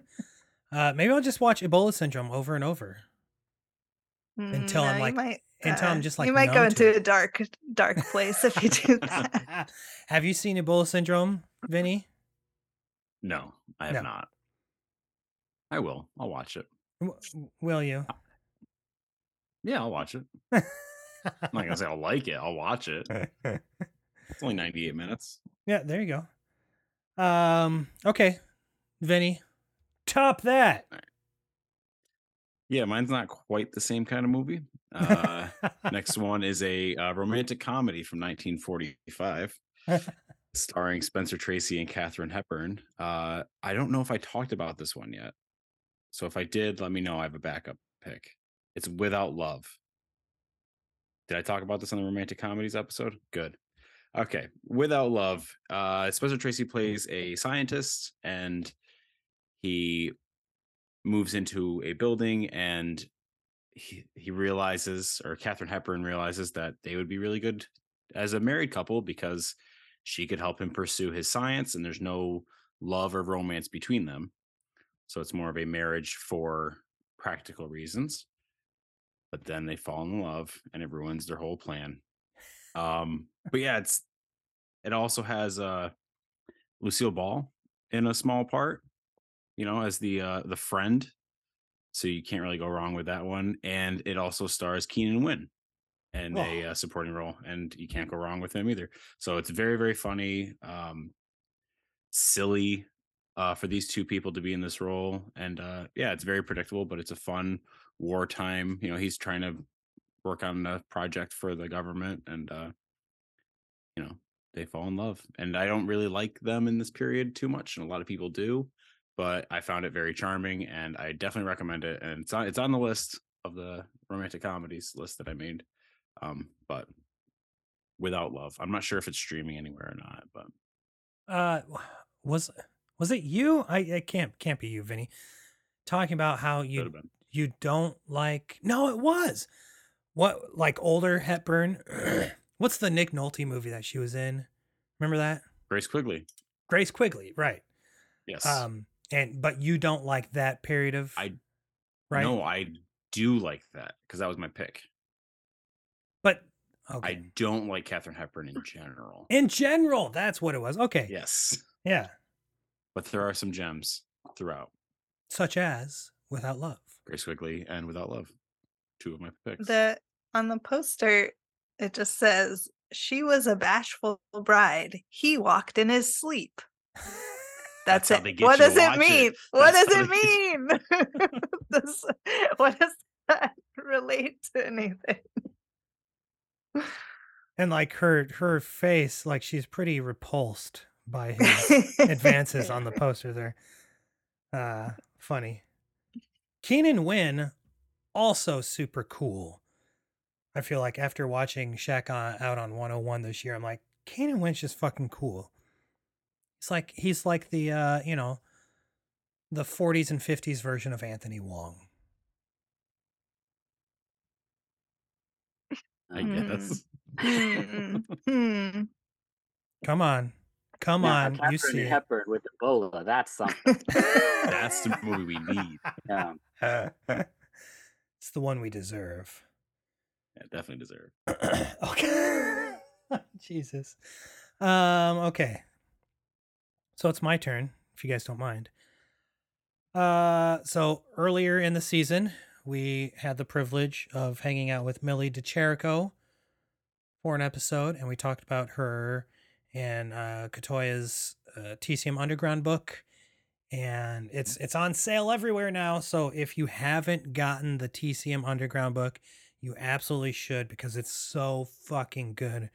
Her and Q's writing art, it's fabulous, and a few of my discoveries came from that book, including this one. Even though I'd heard about it, like her little essay about it made me watch it, and it's Alan Rudolph's Remember My Name from 1978, starring Geraldine Chaplin and Anthony Perkins.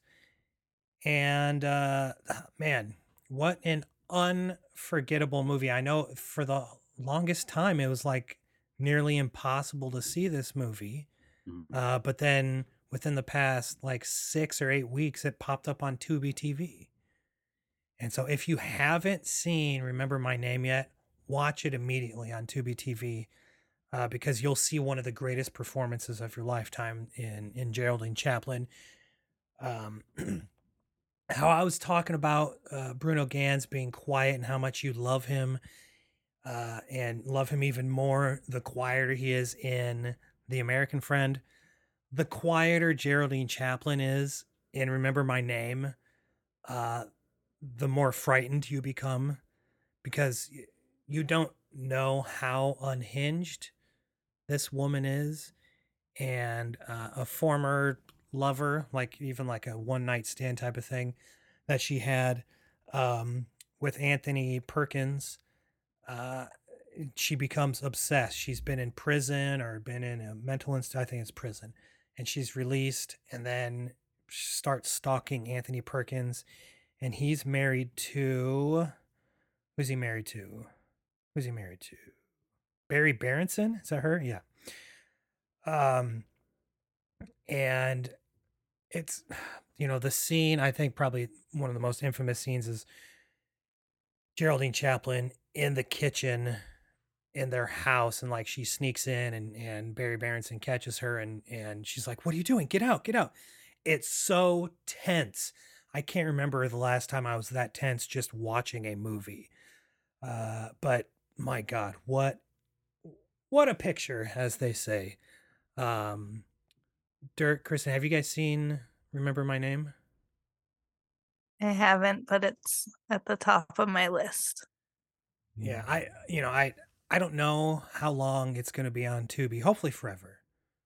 But I would recommend watching it ASAP just in case it disappears, because for some unknown reason, maybe it's music rights or some producer holding rights, whatever the deal is, hopefully it obviously deserves a deluxe Blu-ray release, but I don't know what the holdup is. Jeff Goldblum is in this early role, and he plays Geraldine Chaplin's boss at this grocery store, and like you feel for this guy, because this, like, he's kind of a slimy prick, but he's also like, he's giving this woman a chance. She's just out of prison, giving her a job, and she's kind of fucking it away. Anyways, really good movie. Dirk, are you a fan of it? Yeah. Okay, one more plug. Get the TCM Underground book. It's fabulous. Such a great book. All right, Dirk, to you for number 6. 5. Number 5. Yeah. This is okay. This is called The Vampire is Still Alive, aka Counter Destroyer, from 1989. It's directed by Godfrey Ho. The synopsis is Joyce rents an old home to pen her horror script and accidentally releases an army of robot vampires, knife-wielding demons, and a battalion of otherworldly creatures.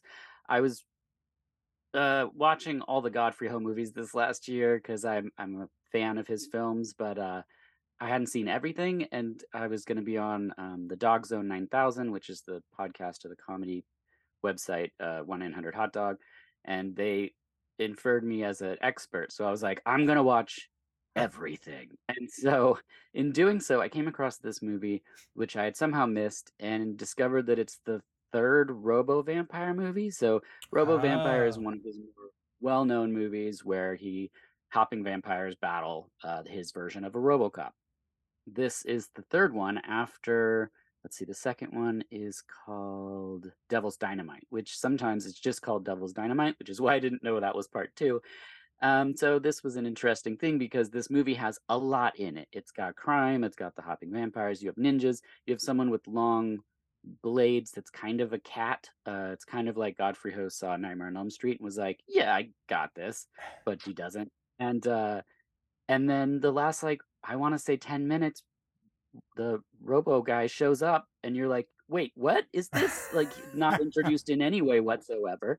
And he's like, his Robo outfit is, if you can't picture it, it's like silver velour over sponginess. It's not actually a metal suit like Peter Weller in RoboCop, and it's just so bizarre. And I love these movies.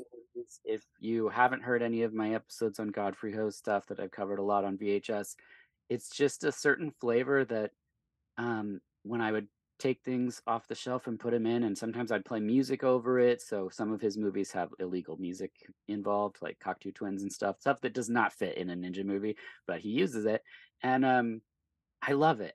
It's just something that's very specific to me. I know people call this like Z grade movies, and they infer it as garbage or trash or whatever kind of words get thrown around. All the things I love, which doesn't bother me at all. I'm so mad about it.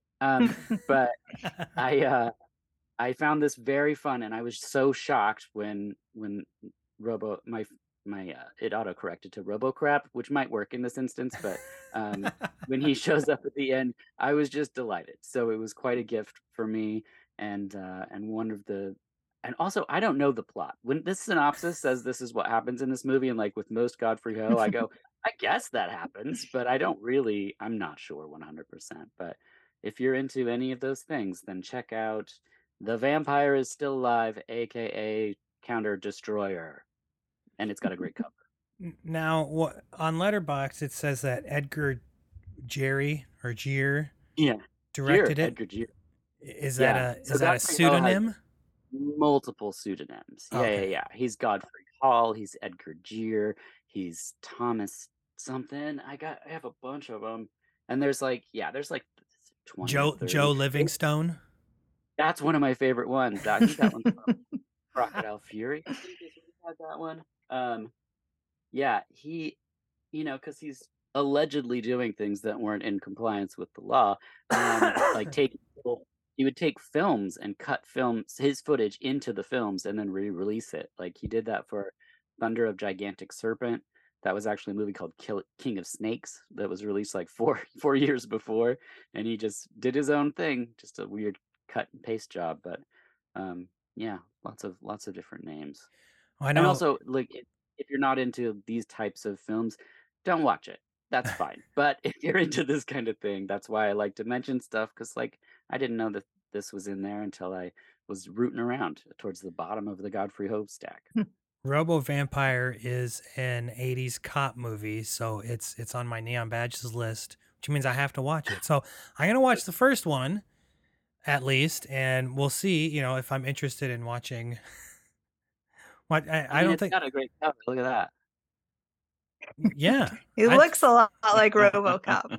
Right? I mean, that is RoboCop. It's Robo, yeah. In the movie. Oh, look at this one too. Yes, visual stuff for a podcast. It's great. Stallone as Cobra isn't in this movie either. But Clash of the Ninjas.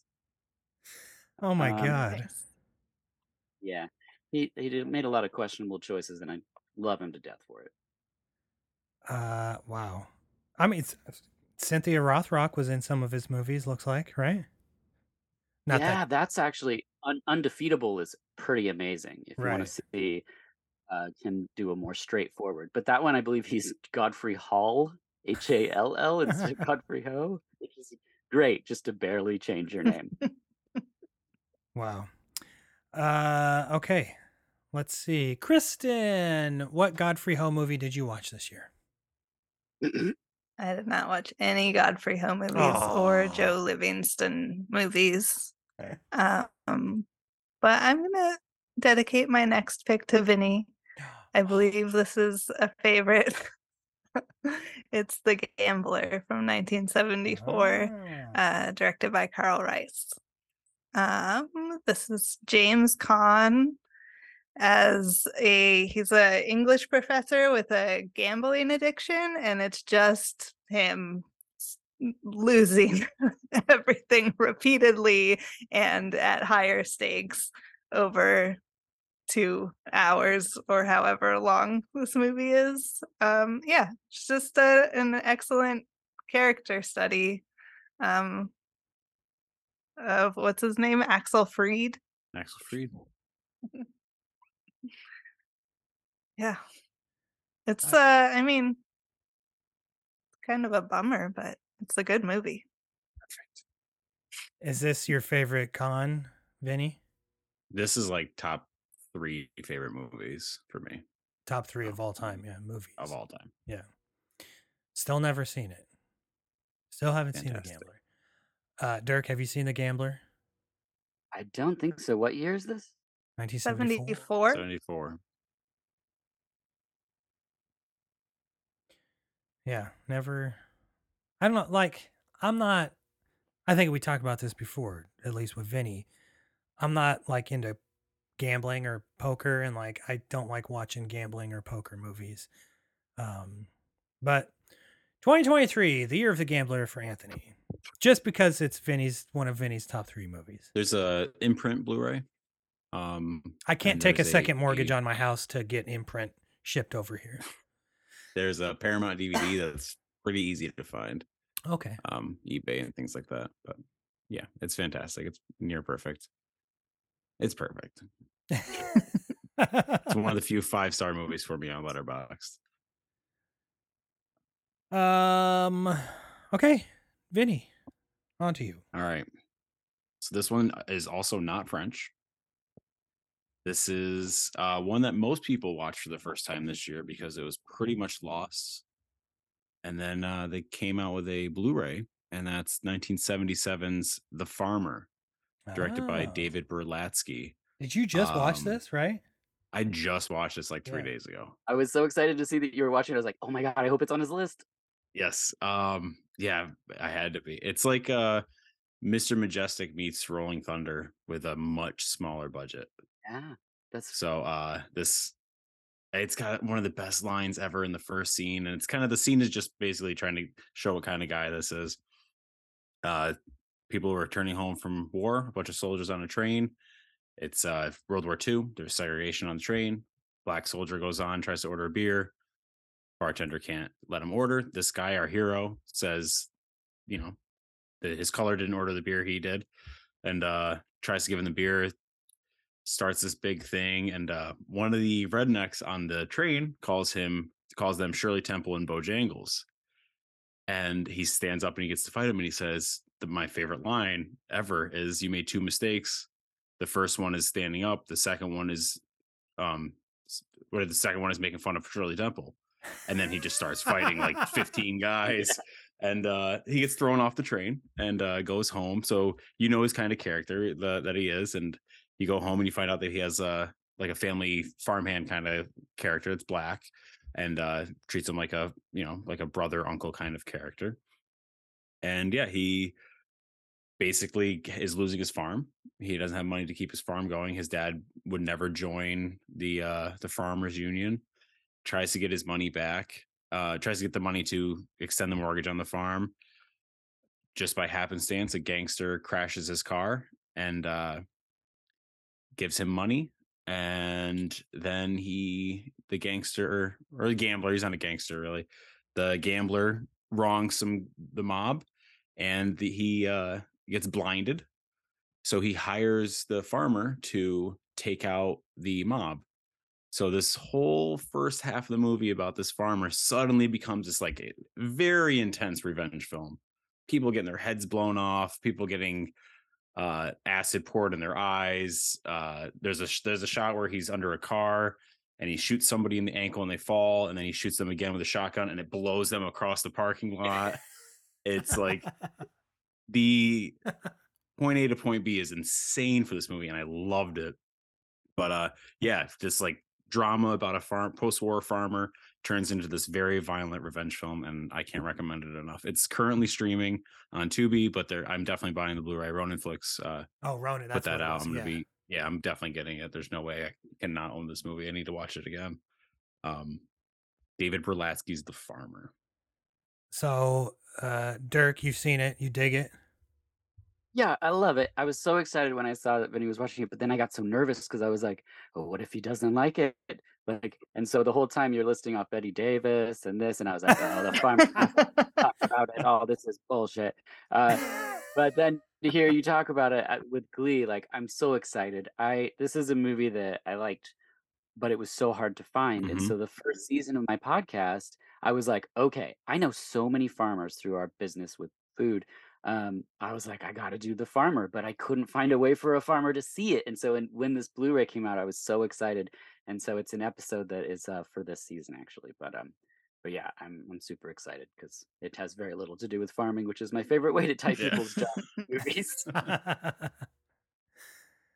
Yeah, of course I'd never heard of it till Ronan put it out, and I know people lost their shit about it, and me being the dickhole contrarian, I was just like, no, I don't want to watch this. Everybody else is excited. Fuck that. I don't. So, but if Vinny says it's good, then I'm gonna watch it. That's how It's I a kind good of. time. It's kind of how I live my life. I had no Yeah. idea, like it was, what'd you say? It was Rolling Thunder and what? Mr. Majestic. Mr. It's the farmer. He's a farmer in that Yeah. one, taking out the mob. So it's Right. like that Yeah, I mean, very, yeah. need to And see it. the amounts of violence, like the way, like it's way more violent than you're expecting. Yeah, Like it's not just bang, the guy falls. right. It's bang, the guy's head blows out. Like it's that kind of movie. Like Lucio Fulci. Right. I was just gonna say, Yeah. sounds like Contraband. Right. Yeah. Yeah. Kristen, have you ever seen The Farmer? No. No. I look forward And there's to a it. very long slow motion sex scene. Like it's honestly like 5 minutes, and it's mostly in slow motion, and it's mostly his ass. So I'm like watching. I'm like, this is a choice. This is definitely a choice to do this in slow motion. I mean, I love slow motion man ass, so Yeah. it's kind of a reason for living for me, honestly. Mhm. Yeah. 2023, the year of slow motion man ass for you. I'll make I'm you a not- list. I'm not gonna watch The Farmer. I'm just gonna watch that scene over and over. And over. All right, so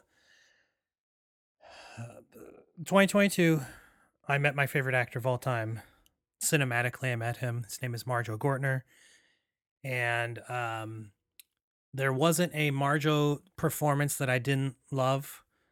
There were a couple Marjo movies that I didn't love.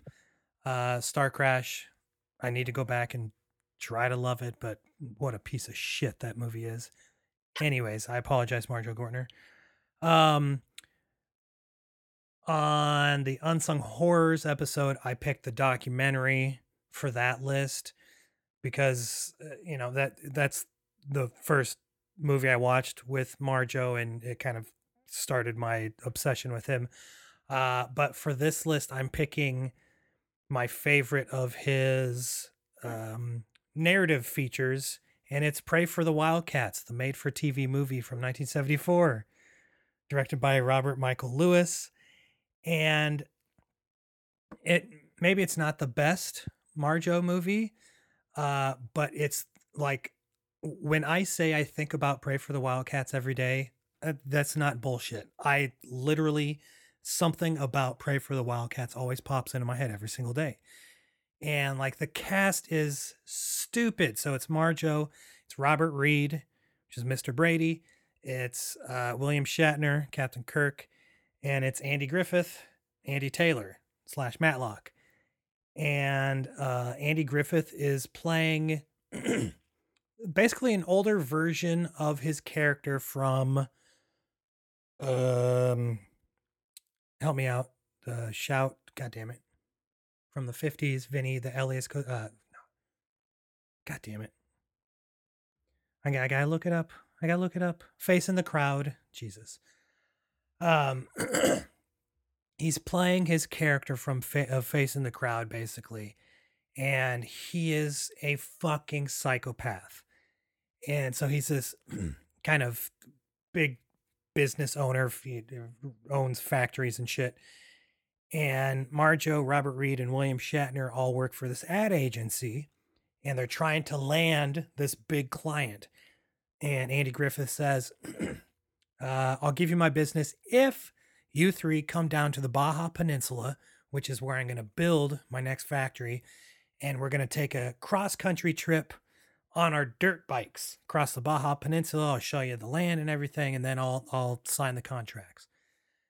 Well, what nobody else knows is that at the beginning of the movie, we learn that William Shatner has been laid off, but his boss is letting him land this one last client. And he wants to take out a life insurance policy on himself and then go down, do this trip, and commit suicide so his wife, can be taken care of after he's dead. And so you have him dealing with that, and then you have this fucking psychopath in Andy Griffith, and then Marjo is playing sort of like the hotshot, like designer. He's the designer of the logos and shit, and he's impressionable. And Andy Griffith is trying to kind of bring him under his wing and everything. And Robert Reed and William Shatner, trying to say, no, this is not good. We need to call the cops because all sorts of crazy shit happens. And anyways, what I think about most often is the ending of this movie. And I'm not going to say what it is. What I'm going to say is that it's not a happy ending. It doesn't end how you think it is going to end, but it's not a happy ending. And that, I don't know, it struck such a chord with me and it hit me so hard. You can get a Kino Blu-ray and it's on their while supplies last page now, which means that it's, fewer than 250 or 300 copies, I think is how they do that. But you can get the Blu-ray for $10 at Kino. I'm sure you can get it at Amazon too. I think it's streaming on Amazon. That's how I watched it earlier this year. But Pray for the Wildcats. I don't know. I loved this movie when Kristen and I did our Marjo episode with the boys from Movies from Hell. Did you like this one, Chris? Did you watch this one, Kristen? I didn't watch this one, but I guess I should have. Yeah, well, I watched. I watched all the Marjo movies, and like I said, I found something to love in all of them. So, Vinny or Dirk, have either of you seen Pray for the Wildcats? I have not. No. Well, buy it right now. Do it. I really will. Don't think I won't. All right. No, I know you will. I will do it right now. Okay, Dirk, on to you for number four. Number four. Okay. Little film called Carnival Magic from 1983, directed by Al Adamson. The movie was lost for 20 years, discovered in a warehouse, restored. I was very excited to see it, put the DVD in, and there's a moment in this movie where a chimp talks, and the second it happened, I paused it and I direct messaged Ryan from the New World Pictures podcast, and I was like, do you want to come on my podcast? Because I need to talk about this movie with someone. So he bought it. I felt guilty, but then we recorded an episode on it, and it was one of my favorite conversations that I had this year. It's just so fun. It's a movie about a circus and a man who is a talking chimp, and he can he's actually magic. They don't just say like he can do some tricks. No, he's like a walking wizard, but nobody cares. Everyone's miserable in this movie. It's a kids movie with no children in it. Everyone's backstory is rife with depression and awful tales of death. And it's a kids movie. It's a comedy without comedy. It's just, I mean, anyone listen to the VHS episode with Ryan from New World Pictures. It's we have a great time crying, laughing about just how wonderful this strange, odd movie is. The voice they chose for this chimpanzee is so bizarre that's what made me go like, I have to talk about this with somebody because I can't live with this in my head and not have an outlet for it, because it is the gruffest, strangest.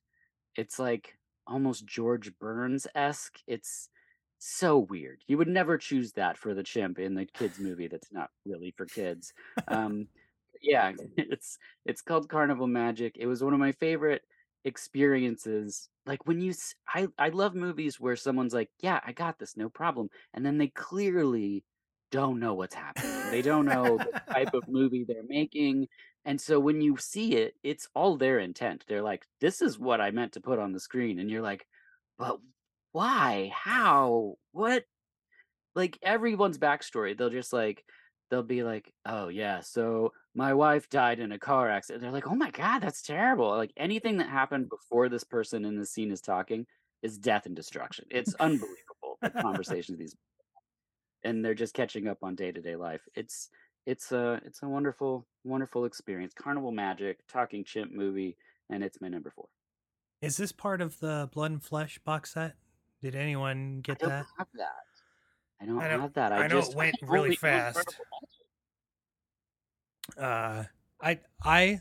I watched an Al Adamson movie. So I watched the documentary when it came out last year, 2 years ago, whenever it was, and fascinating. I'd never heard of Al Adamson, and tragic. What a heartbreaking story for him.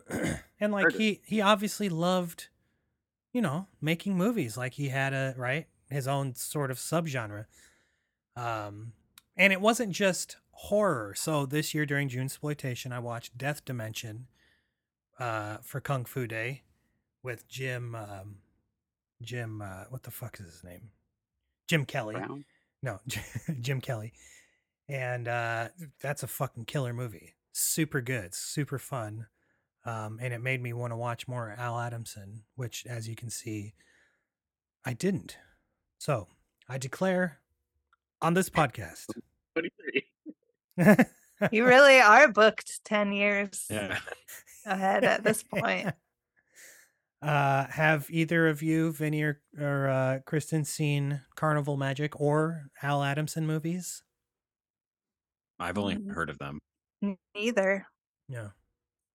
I think I looked at this as a possible Freaks pairing, and then I got scared by its Letterboxd rating. But I'll try it. I want to hear that chimp voice. Yeah, it's really good. Wow, 1.7. Good Lord. But Talking I mean, it looks Chimp. terrible. Yeah. To be fair, it does look terrible. But Talking Chimp, come on, with the George Burns voice. I just like it's your favorite experience. Yeah. Also, no one cares that the chimp talks. It's revealed in the movie where they're like, "He talks." No one gives a shit. No one gives a shit. This guy's actually magic and nobody cares. He can read minds. He has telekinetic powers with animals, and like everyone's just so miserable in this movie. I can't recommend it enough.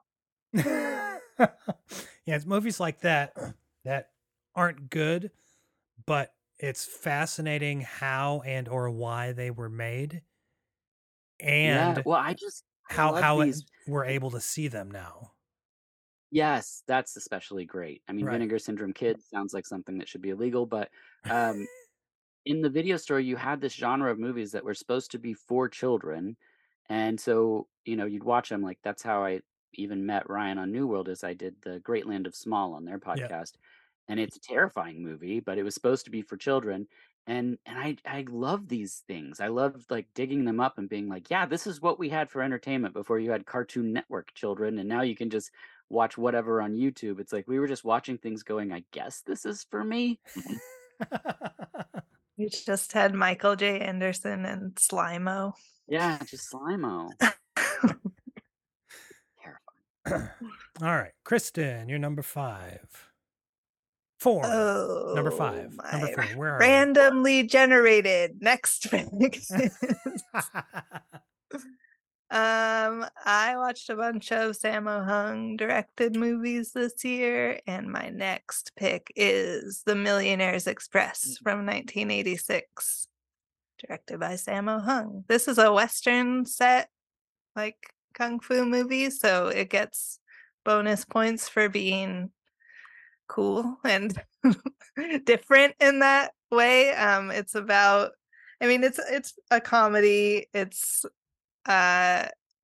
there's a train coming through like a Western town that has a bunch of like merchants and government officials and fancy people, and the small town has other things going on. It had some like criminals escape, and then I think Sammo wants the train to stop in town so that the people will like stay at his hotel and spend money.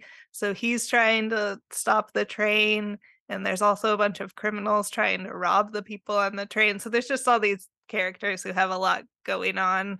Um this one, I feel like some of these movies like require a second watch to like digest both the the phenomenal action that is happening so fast and like when you're trying to take in the plot and like read subtitles and also look at the action, there's like a lot. So this one was more memorable to me, but I feel like I could watch the other movies I watched, the Sammo movies I watched this year again and come out with a different um favorite possibly. But this one is showing up here because especially because it has Yoon Biao doing this I mean incredible stunt where he's it's like a long shot where he's jumping off a building,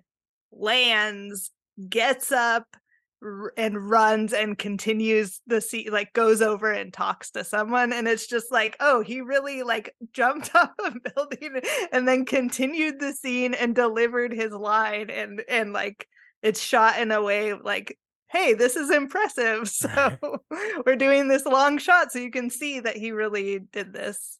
So that's why it sneaks into the top, my top recommendations. God bless Sammo Hung. He's just like, when I learned that, you know, he was Jackie Chan's double for a lot of stuff early on, I was like, God, this guy is fucking incredible. If Jackie Chan needs a stunt double, they go to this guy. It's like, wow. So impressive. And he's so funny. He is so funny. So this has been on my watch list for a long time, and I'm excited to finally see it. There's also like a, just because the Harder They Come episode dropped as we're recording this today. And in that movie they watched Django. I feel like there's a Django reference in Millionaire's Express as interesting.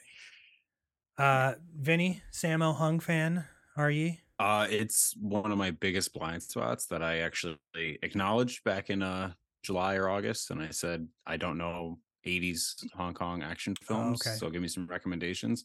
And I've been just buying them, and then this year I'm finally gonna watch them all. So cool. I had bought this one, and I have it, and I'm ready. I'm ready for it. Nice. Who put this? Is this on Blu-ray? I think Eureka. Oh, you're okay. There's actually a couple versions, but yeah. Okay.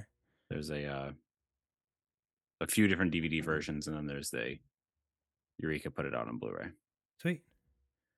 Sweet. Okay, Vinny, you're number 4. Okay. This one is a genre film from 1972.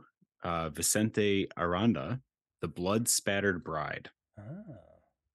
Has anyone seen this? Haven't seen it, but I know of it. So it's different. It's newlywed couple goes to a hotel. The woman is still in her gown. Looks out the window, sees a woman staring at her, kind of stalked. Suddenly, a man bursts out of their closet in the hotel room and rapes her, and then she wakes up, and it was a dream. And then the husband comes in the room, and she goes, okay, we have to leave. Like, we can't be in this hotel. I just had like this dream kind of thing. They go back to his house, and she sees the woman there. So this movie is a kind of like a sexual awakening film / lesbian vampire movie that gets into like full-blown exploitation horror film by the end. But it's just this like really haunting thing where you're like, you can't tell if the wife is dreaming at times, and then you can't trust pretty much anyone in this guy's family, but he's the hero of the movie. I don't want to give away like where it goes, but yeah, the lesbian vampire aspect of it is what, you know, drew me to it, but it's not that at all. But yeah, Blood Spattered Bride. It's spattered, not splattered. Yep. So it's very hard to find when you think it's called The Blood Splattered Bride. And you're like, I know I saw this movie somewhere and I'm looking it up. So Blood Spattered Bride. Yeah, it's this Spattered is weird, a like, better word than splattered it's yeah, anyways. yes. And it's splatter is something that happens, and spattered is more of a Yeah. adjective. But Yeah. it's that genre of the slow, haunting, sexual horror film that we got, especially from Spain, in the 70s, that I love. So if you like that kind of like that slow pace, but also, still a horror film, definitely recommend it. Beautiful film too. And I don't know if it has a physical release, but it is on Tubi, where every good movie is. I did a Mario Bava weekend or Saturday in October, maybe November, I can't remember. But I always thought The Blood Spattered Bride was a Bava movie. And because I watched Shock, Hatchet for the Honeymoon, Barren Blood, and another one. But this sounds almost like a mix of Shock, Barren Blood, and Hatchet for the Honeymoon. So, yeah, it's been on my watch list for a long time. Creepy. This is the year of creepy vampire lesbians. Yes. Yes. There's actually a lot of those too. Yeah. You're gonna be busy. The last film of 2022 I watched was a lesbian vampire movie. Same. Yeah. So maybe it is. Maybe 2023 is. Fuck it. It's none of the other things I said. Lesbian vampires. That's what it is. Final gavel down. That's what it is. Lesbian vampires. Okay. All right. Number 4 is one I did. It was one of my picks for the podcast, but it's got to be. It really is. It's one of the top movies I watched this year. It's Frank Perry's Diary of a Mad Housewife from 1970, starring Carrie Snodgrass and Richard Benjamin, and like just a stunningly gorgeous Frank Langella, skinny, long flowing, like jet black hair. And wow. I bought this movie because it was during a Kino sale, so it's got a Kino Blue. But I bought it because Frank Perry I think he is Jonathan Hertzberg's favorite filmmaker. Jonathan Hertzberg from Fun City Editions, his favorite film of all time is The Swimmer, loves Frank Perry. And I was like, okay, I got Rancho Deluxe from him. And I don't have The Swimmer, but that's it's like a yearly watch for me. And I was like, Frank Perry, I got to get Diary of a Mad Housewife. And so this was one of the pairings with It's a Wonderful Life that I did with Kevin Maher earlier last year. And Carrie Snodgrass is the titular housewife. She's married to Richard Benjamin, who is this sort of up-and-coming lawyer in his firm, and he's trying to impress the neighbors and his friends and society and his bosses and blah, blah, blah.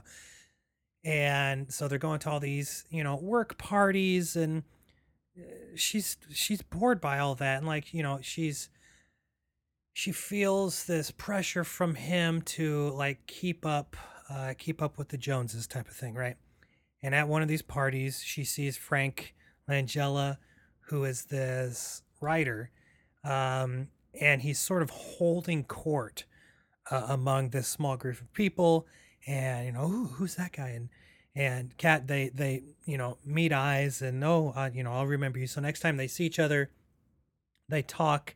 He is forcefully flirtatious, and they strike up an affair because she's tired of this sort of bitchy, whiny man she has at home in her husband, and she starts this affair with Frank Langella, where the passion and the sex is great, but he's a real fucking asshole.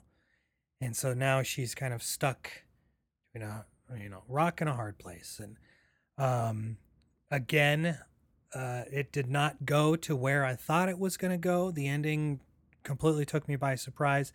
This is a sneaky Christmas movie, BTW, and Carrie Snodgrass it's stupid. She is not top billed on the poster or the Blu-ray because she's like this is her movie. She's so good in this movie. But it's written by Frank's wife, Eleanor Perry, yeah, and directed by him. Love it. Good New York City movie, Upper East Side, I think, type of movie. Really, really, really fell in love with this movie. Am I among fans of Diary of a Mad Housewife? I have not seen it. I haven't seen it. Ooh. Yes. I recommend it. I think it's good. Vinny, I know you'll love it. Yeah, I own it. I just have not gotten around to it. Maybe this is the year of Frank Perry for me. Do it. And yeah, the Blu-ray is always one of those. It's always, $8, $9, $10 on. Yeah, on I bought that Kids. and Ladybug, and I just haven't watched them yet. Yeah. So I'm looking forward to watching both of those. Cool. All right, Dirk, we're getting to the top 3. Oh You're yeah, up. number 3. Anthony, I don't know if you've ever been on the Unsung Horrors podcast because you've never mentioned it, but I is a joke. You have the Cat from 1992. It's a movie that I feel like they would talk about. Directed by Lam Nai Kai. I'm probably saying that wrong. Who directed Story of Ricky, Erotic Ghost Story, and The Seventh Curse. All wonderful. This movie I thought was a movie called Evil Cat for years, and so when I came across it again, was like, oh, this is its own thing. I wanted to track it down.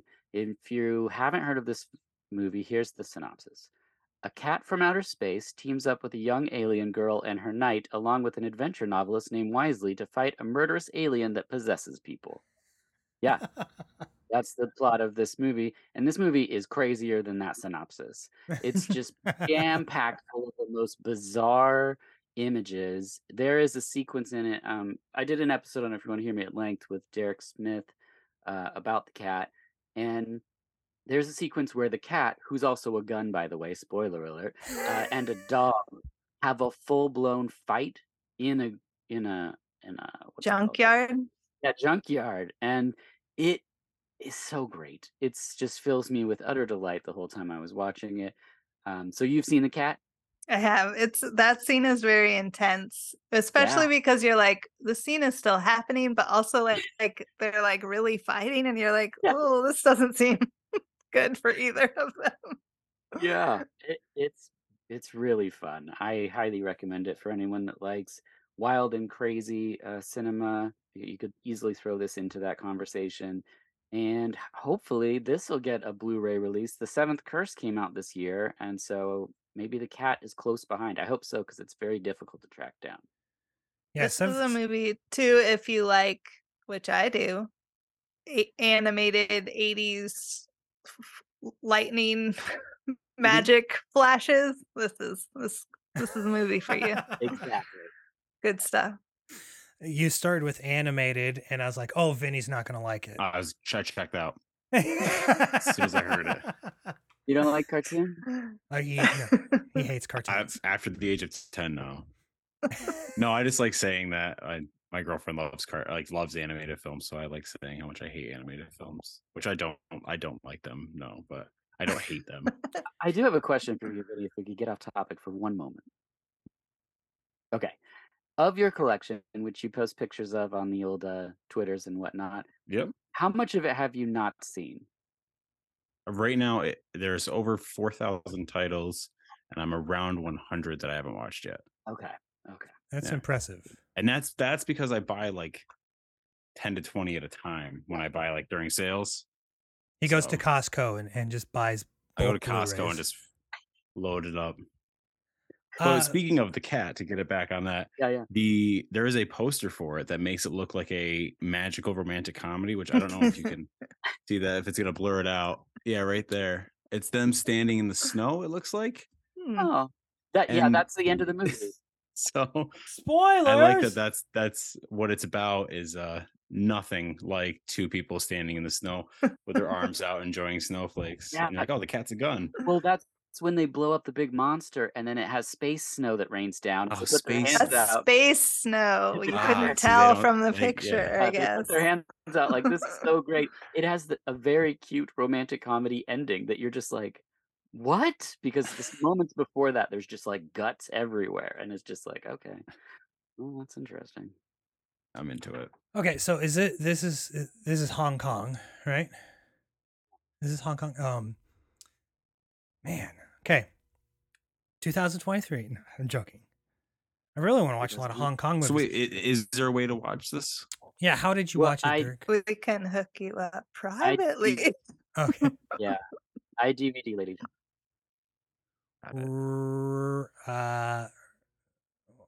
Rarefilm.com. Everybody can check that out. He does God's work. Two and- M's. Yeah, two M's. And it's not a secret, like everybody knows about it. So this might be there. Yeah, I've never heard of this. The Seventh Curse is also an 80s cop movie. And that was always like impossible to see until, was it 88 Films put it out last year, right? Just incredible. It's gorgeous. This Holy release. This shit, is that's a just- huge box. God damn.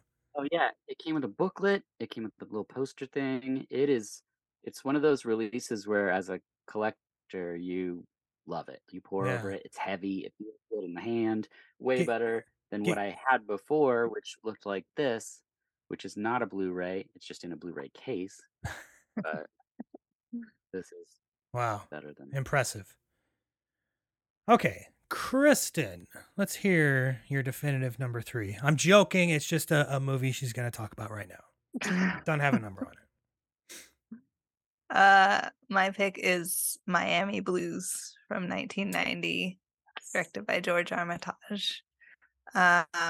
This is Alec Baldwin is like a criminal guy getting out of prison, and he pretty much immediately like accidentally kills a Hare Krishna in the airport, and is like on the run and like kind of on a crime spree. He meets up with Jennifer Jason Leigh, who's like a college student, and they get together, but she doesn't really know who he is or like that he's committing crimes. And then Fred Ward is like a cop who he's like looking for the guy who killed the Hare Krishna, and then starting to suspect Alec Baldwin's character, and then they're kind of like cat and mousing a little bit.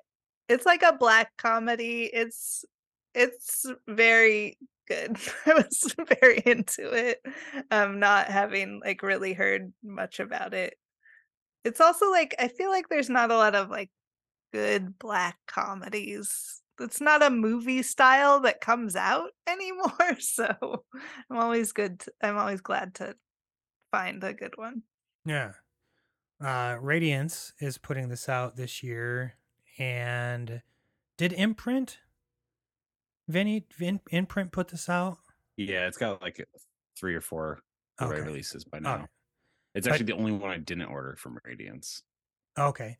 Yeah. I'm like, yeah, I can get it anywhere. But Miami Blues has never come out in the US on Blu-ray, right? It's always a region B, isn't it? Yeah, I believe it's all. Yeah. Yeah, I think there's a few region Bs.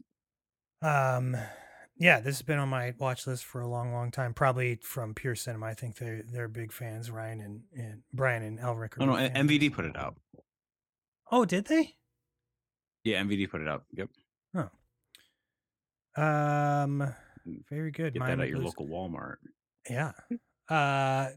Dirk, Vinny, have you fans of Miami Blues? Have you seen it? Yeah. Yeah. Yeah. Years ago. I feel like Years this is ago. like something my dad would have watched. Oh yeah. Yeah, we had. Yeah. You added that. Yeah, story. I'm a Fred Ward fan, and this has some good Fred Ward business. It's good Fred Ward business. Yeah. All right, Vinny, you're number 3. Okay. Going back to the pretentious films. Yes. Okay. This is from 1972 from a Hungarian director Miklos Jankso, and that is Red Psalm. And this is an experience. It's like 20 different shots. Oh yeah. For 90 minutes. It is pretty much a giant field, and it's all these performers, and it's kind of like a musical where there's like a lot of like folk bands playing, like, it's not like a soundtrack. You're hearing these bands playing these songs, cameras constantly moving, doing these little pieces, and it's basically a story of farmers going on strike, and then the military comes to break up the strike, and then the military goes on strike and they join them, and it's this big like epic visual poem about Hungarian history, and it's like this weird like hippie folk musical, also with this like workers' revolution story, and it's all like this gigantic field, like it's hundreds of acres, this huge field, helicopter shots and things like that of these people. The camera's constantly moving. Like I said, it's not a lot of shots, so it's very long takes of everything. There's like, you'll see like 3 songs and different performances, and there's people just getting naked and dancing in the background, and you have to see it to kind of experience it. You can't take your eyes off of it. Red Psalm, it has I don't know if it has a US release. It definitely has a what is it? Second Run Features, the Oh yeah. Arrow affiliate. Yep. There is a Blu-ray from them. That's the one that I have. And when Arrow has their sale, if you go to the Arrow UK site, their prices are a lot better and it has a bigger selection. And the second run films end up being like $8. Yeah. And they're all of these like international art house films from the 60s and 70s. Yeah, Red Psalm, definitely watch it. It's one of those like you have to experience it, that kind of movie. It's not like, oh, it's about this, because it's not. It's just, let it play out. But Red Psalm, I have no idea how to pronounce the actual title, the Hungarian title. I'm not even going to try. It's like 5. So it's 5 when like, little words.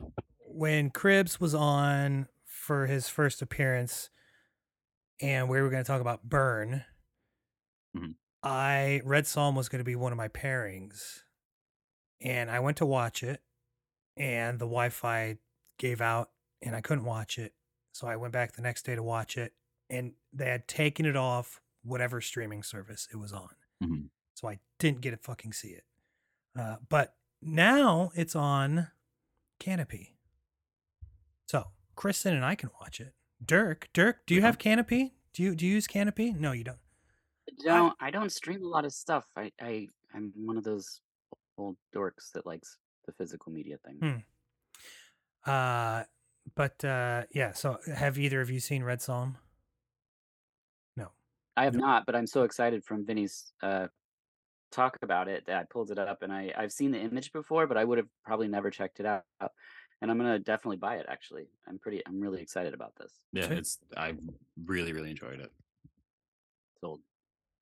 All right, my number 3 is a Criterion pickup that I got probably 2 years ago, and then I took the plastic off this past year. Finally. And this is another movie I can't believe it took me so long to see, because it's been on my watch list for many years, and it's right up my alley. It's a little movie directed by Peter Yates called The Friends of Eddie Coyle from 1973, starring Robert Mitchum and Peter Boyle, Alex Rocco. 2023, the year of Alex Rocco. I declared that on Twitter already, by the way. And it's, again, I don't know why it took me so long to watch this. And this was one of those, I wasn't afraid that the bar was already set so high, because I knew that it was either going to meet the bar or go above it. And yes, it like surpassed the bar by leaps and bounds. It's fucking amazing. Robert Mitchum is fresh out of prison, and he's this aging gangster criminal guy, and he's trying to sell some guns, and maybe the cops are watching him. One of them is Stephen Keats, always sort of a fucking dick in movies, but you love him. Um, and Alex Rocco kind of runs the gang who are trying to buy the guns from Mitchum. And it's, man, is it exciting. And Robert Mitchum is just, God, he's the king of cool. It doesn't matter whether he's playing a psychotic preacher or he's playing this aging gangster who just wants to, scrape by selling guns. You love him. Doesn't matter. He's just fucking cool. But finally I watched the Friends of Eddie Coyle, and I also bought the book. I haven't read the book yet, but I'm going to read that this year. It's going to be, another one of those movies I watched for the first time that I think about constantly. So, I assume everybody is a fan of this movie. I haven't seen it. Oh, it's fantastic. Yeah. Oh man. I know how you're like, oh, Bishop's so cool, but he's so pathetic in this movie. He really is. He is. But he's so good. Yeah. Like, he's so you good. You do pity him. Kristen, what is flashing? Is that do you have a lighthouse flashing behind you? No, other side. Someone is playing video games very close to me, so it's probably the TV. I was like, oh my God, is she that close to the ocean that you could see the lighthouses out there? Okay, video games. That'd be amazing. Yeah, it's not that idyllic. Okay. Moving on. Dirk, your number 2 discovery of 2022. Oh yeah. Okay, number 2. This would have been my number 1 because I loved it so much. It's a movie that I wanted to watch. A lot of stuff that I'm interested in cinematically doesn't really jive well with the wife, so I watch it when she's out of town and that kind of stuff. So I thought this movie was going to be one of those things, and I thought it would be interesting. But I texted her about 10 minutes into it that I was so in love with this movie, and that's Car Cemetery from 1983. Directed by Fernando Arrabal. The synopsis, I just cut and pasted this from IMDb because I enjoyed this, the way they worded this. Combining punk rock and post-apocalyptic mayhem, Arrabal's outrageous adaptation of his infamous stage play of gallows humor in a wretched dystopia. The inhabitants of a junkyard at the edge of a nuclear crater live hand to mouth, all the while being hounded by authorities from a corrupt government. Among them is Manu, played by Elaine Bashung, a punk rock star agitator doomed to betray one of his own. A raucous and absurd retelling of the Christ story with thugs, murderers, pimps, and punks. Car Cemetery is one of Fernando Arrabal's most rare and wanted films. It's great. It's like, I love Derek Jarman's Jubilee. This would be a great sort of double with that, I think, aesthetically. It's just like, it's all these things that I loved. It feels like art house, but it's definitely like outrageous and not campy per se, but definitely like punk rock, pro queer, pro kink. Like the fact that it's a retelling of the Christ story at the same time is pretty awesome.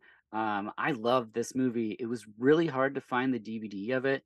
It's pretty good. I'm sure your streaming sites you can find it. I hope so. But I highly recommend it. It was okay. Canopy. It's my jam. So you have the Cult Epics DVD of this? I do. Yeah. Nice. Good old Nico. God, he puts out the coolest shit. Nice. I've never even heard of them before. I picked really? Up basically. I was just searching for this. Oh yeah. Yeah, Nico. The only reason I know enough about them is because Jeremy Ritchie, who's been on the show, he's the Sylvia Christel biographer, and he put out his book through Cult Epics, and they did the big DVD or Blu-ray set of her movies. Wow, this is fascinating. Another one I've never heard of, which doesn't surprise me. But on the watch list again. Have either of you seen it, Vinny, Kristen? No, it sounds awesome. You just bought it? Yeah, the DVD is like $10 on eBay. Nice. So I bought it. Sweet. Yeah. I'll let you know in like a week or so. All right, Kristen. Okay. My next pick is Tough Guys Don't Dance from 1987, directed by Norman Mailer. This is a movie I watched because of the Blu-ray release. It's bizarre. I mean, the plot is like Ryan O'Neal is, what is he? He was like, he's a writer who has blackouts and he wakes up and there's a bunch of blood in his car. So there's like this mystery, but it feels very David Lynchy. It's like very melodramatic. There's weird accents that are very over the top. I don't know. I just had a lot of fun watching this. Isabella Rossellini's is Ryan O'Neal's like ex-girlfriend, and Wings Hauser is a cop in town who's like also seen Isabella Rossellini. There's just all these weird characters. He doesn't know what's going on. Like if he murdered someone or if someone else did. Yeah. It's just it's great. Man, okay, so I've never even heard of this, but I assume Dirk and Vinny, you guys are fans or liked it. Fan? I wouldn't say fan. It's my favorite Wings Hauser performance I saw this year. It's crazy. Yeah, it's crazy. Like, so like that. This is like they made it, and then they had the final cut, and they're like, "Yep, that's the movie." Let's put it out there. So, how many? Yeah, Norman Mailer didn't make like this is his only movie, right? I mean, it was canon. It's a canon film. Oh, is it really? If that sells it, a Norman Mailer film, at least by canon. And this was like a bomb, and there's a trailer where Norman Mailer is like cut in between scenes of the film where he's like playing up how ridiculous it is. Like he's almost making fun of the movie in the trailer. It's wild. Oh, he wrote it too. Wow. It feels as if he was trying to make a bad movie. And I know that there's like the story of Ryan O'Neal, the line read that he gives in this is like very, very bad. And he was pissed off at Norman Mailer for using it in the movie. He goes, "No, I'm not that bad of an actor." And Norman Mailer apparently just laughed at him when he said that. Oh boy. All right. It may be intentionally bad, but he was the only one that had that intention. Right. It's at least interesting. Yeah. Yes. Man, that's interesting. All right, Vinny, number 2. Yes. Okay. This one is one that I took a very long time to get around to, and I hate that it took so long. Preston Sturges's 1942 comedy, The Palm Beach Story, starring Claudette Colbert, Joel McCrea, Mary Astor, Rudy Valley. It's, the kind of like weird period in American romance movies where everyone would like meet and fall in love and get married or plan on get married like within a day or so. And they make fun of it in The Old Dark House, where like they just meet and they want to get married immediately. Right. It's a woman who it's a married couple.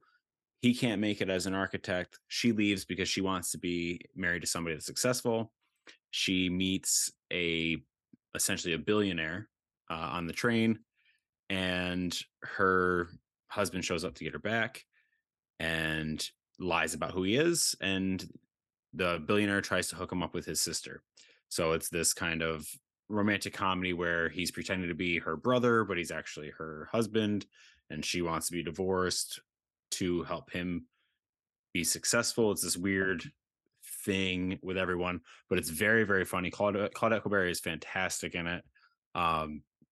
It is also odd to see what is expensive in 1942 versus now, because it'd be like, oh my god, that was $25 kind of thing.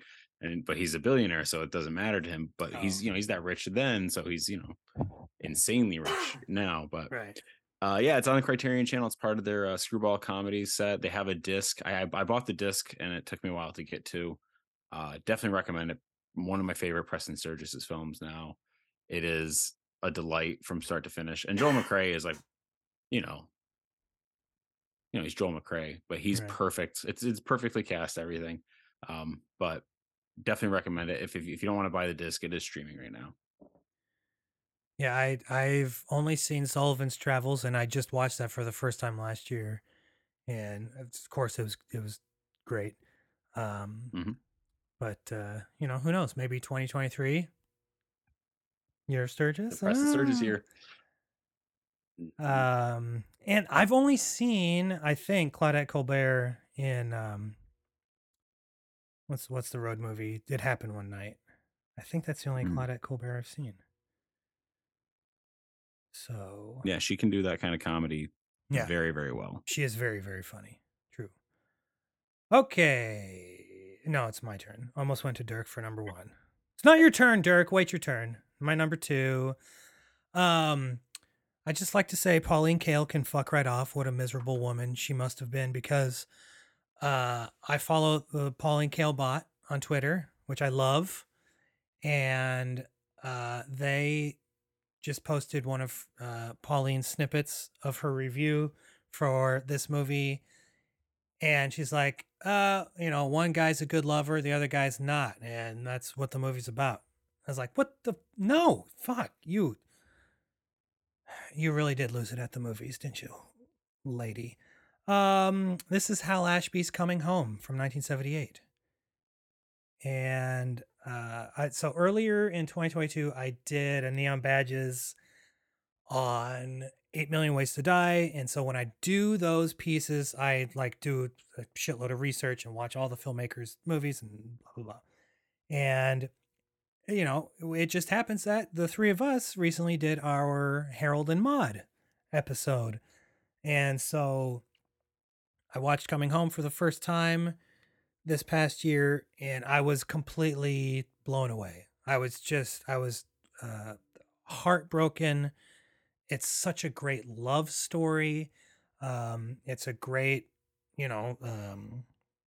anti-war movie. The end where Jon Voight goes and he's given this lecture to these high school kids about war and the realities of war, and he's this paraplegic now, right? And it is extremely moving, and it just makes me, and not that I really give a shit politically, like what you believe in and who you vote for and all that, but it's just so funny, like how far Jon Voight has swung, right? But there's no denying he's still a great fucking actor. He's so good in this movie. Jane Fonda is so good in this movie. Bruce Dern is so good in this movie. He plays the husband of Jane Fonda, who goes off to war. And while he's gone, she volunteers at the local vet hospital and develops this friendship, and sooner or later, this romantic relationship with Jon Voight. And he is so lovable in this movie. But then Bruce Dern returns, and then there's this, when he confronts Jane Fonda and Jon Voight at their home, it's very tense and it's very emotional. And what I love about this movie is that in this love triangle, there isn't a bad guy. I guess cheating is the bad guy, don't cheat on your spouse, but they don't play it like that. It's just everybody is dealing with very hot emotions, and everything is boiling over, and nobody, even the country is in turmoil at this time. So Anyways, what a great fucking movie. You can get the Blu-ray from Kino. It's also one of those that's usually around $10 all the time. I highly recommend this. Hal Ashby is he's absolutely one of my favorite filmmakers. You know, it's his filmography, excuse me, is hard to beat. You know, there's a couple stinkers in there. But, you know, he's got 8 really good ones and like 4 or 5 serious masterpieces. So, anyways, Coming Home, good movie. Good Lord, sorry. Have either of you seen it? Either 3 of you? No. No, Either 3. either 3. I have. You have. You like it? I have. Yeah. It's probably my least favorite Ashby. Interesting. And I think it's really good. Yeah. Yeah. So, Good. yeah, what kind of filmmaker he I is. wasn't sure where that was. Yeah. Right. All right, Dirk, number 1 film discovery for you. Oh man. Okay. So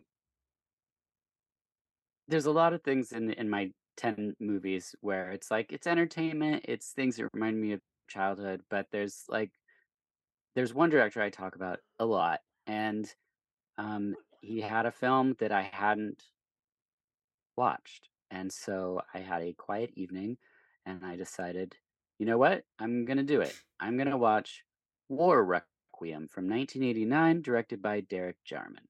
Um, Part of the reason I put this off for a long time, war movies aren't often something I reach for, even though it's one of my favorite directors. I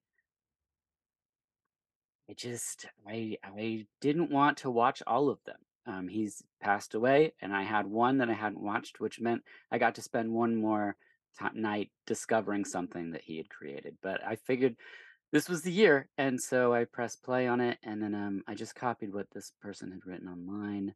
It's a movie with no spoken dialogue. It's set against the music and lyrics of Benjamin Britten's War Requiem, which includes poetry by World War I soldier Wilfred Owen, reflecting on the horrors of war.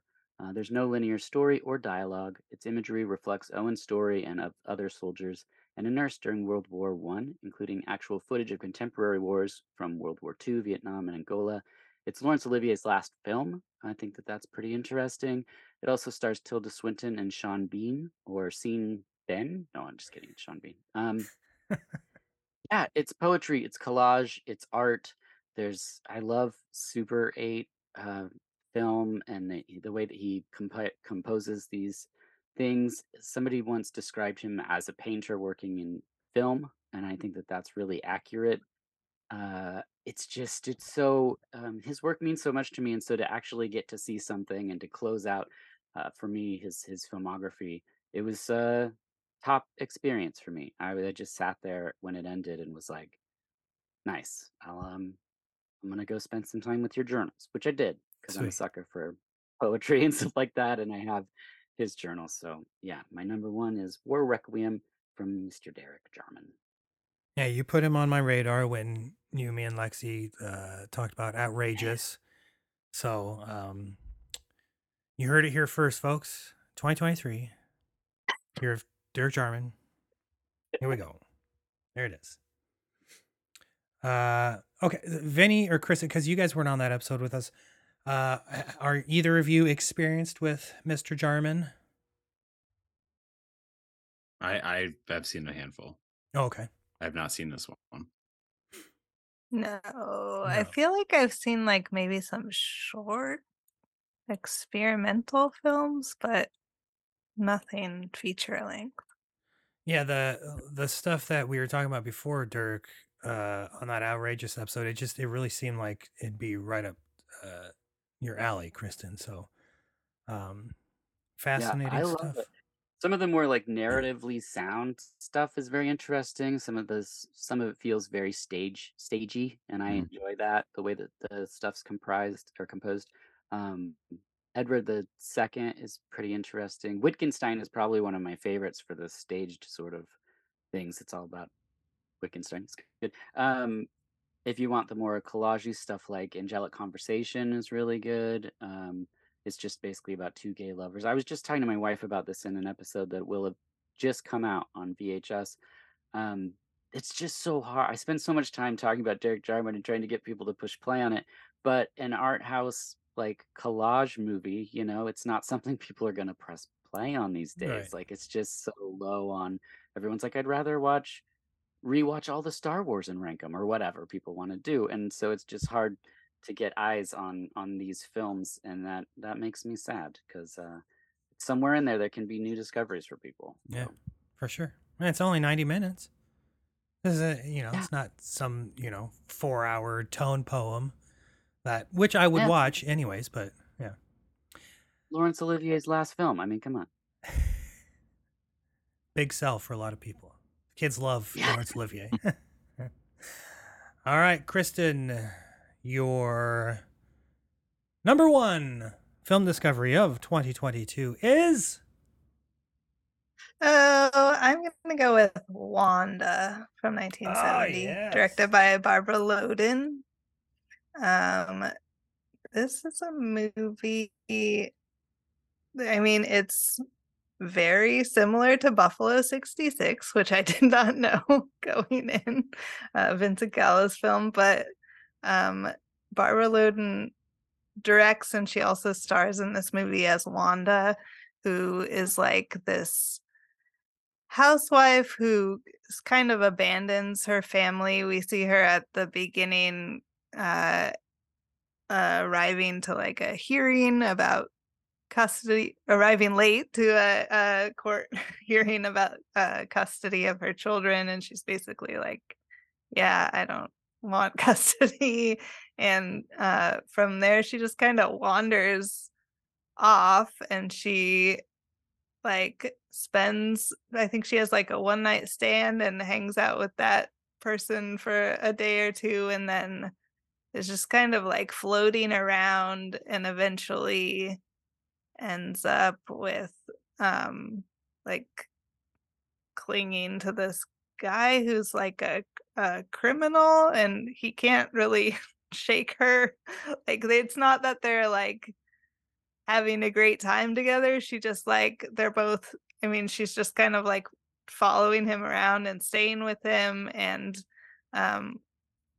ultimately kind of gets wrapped up in his crimes a little bit, and he's like abusive to like it's just like she clearly like doesn't know what she wants and is unhappy with her current lifestyle, and it's just like wandering around. But it's an interesting movie. It is. Yeah. Fun fact, Wanda is the very first pairing recommendation mentioned on this here podcast by Bill Ackerman. When Cool. the very first episode we did, The Rain People, and his first pairing recommendation was Wanda. So yeah, gosh, what a powerful movie.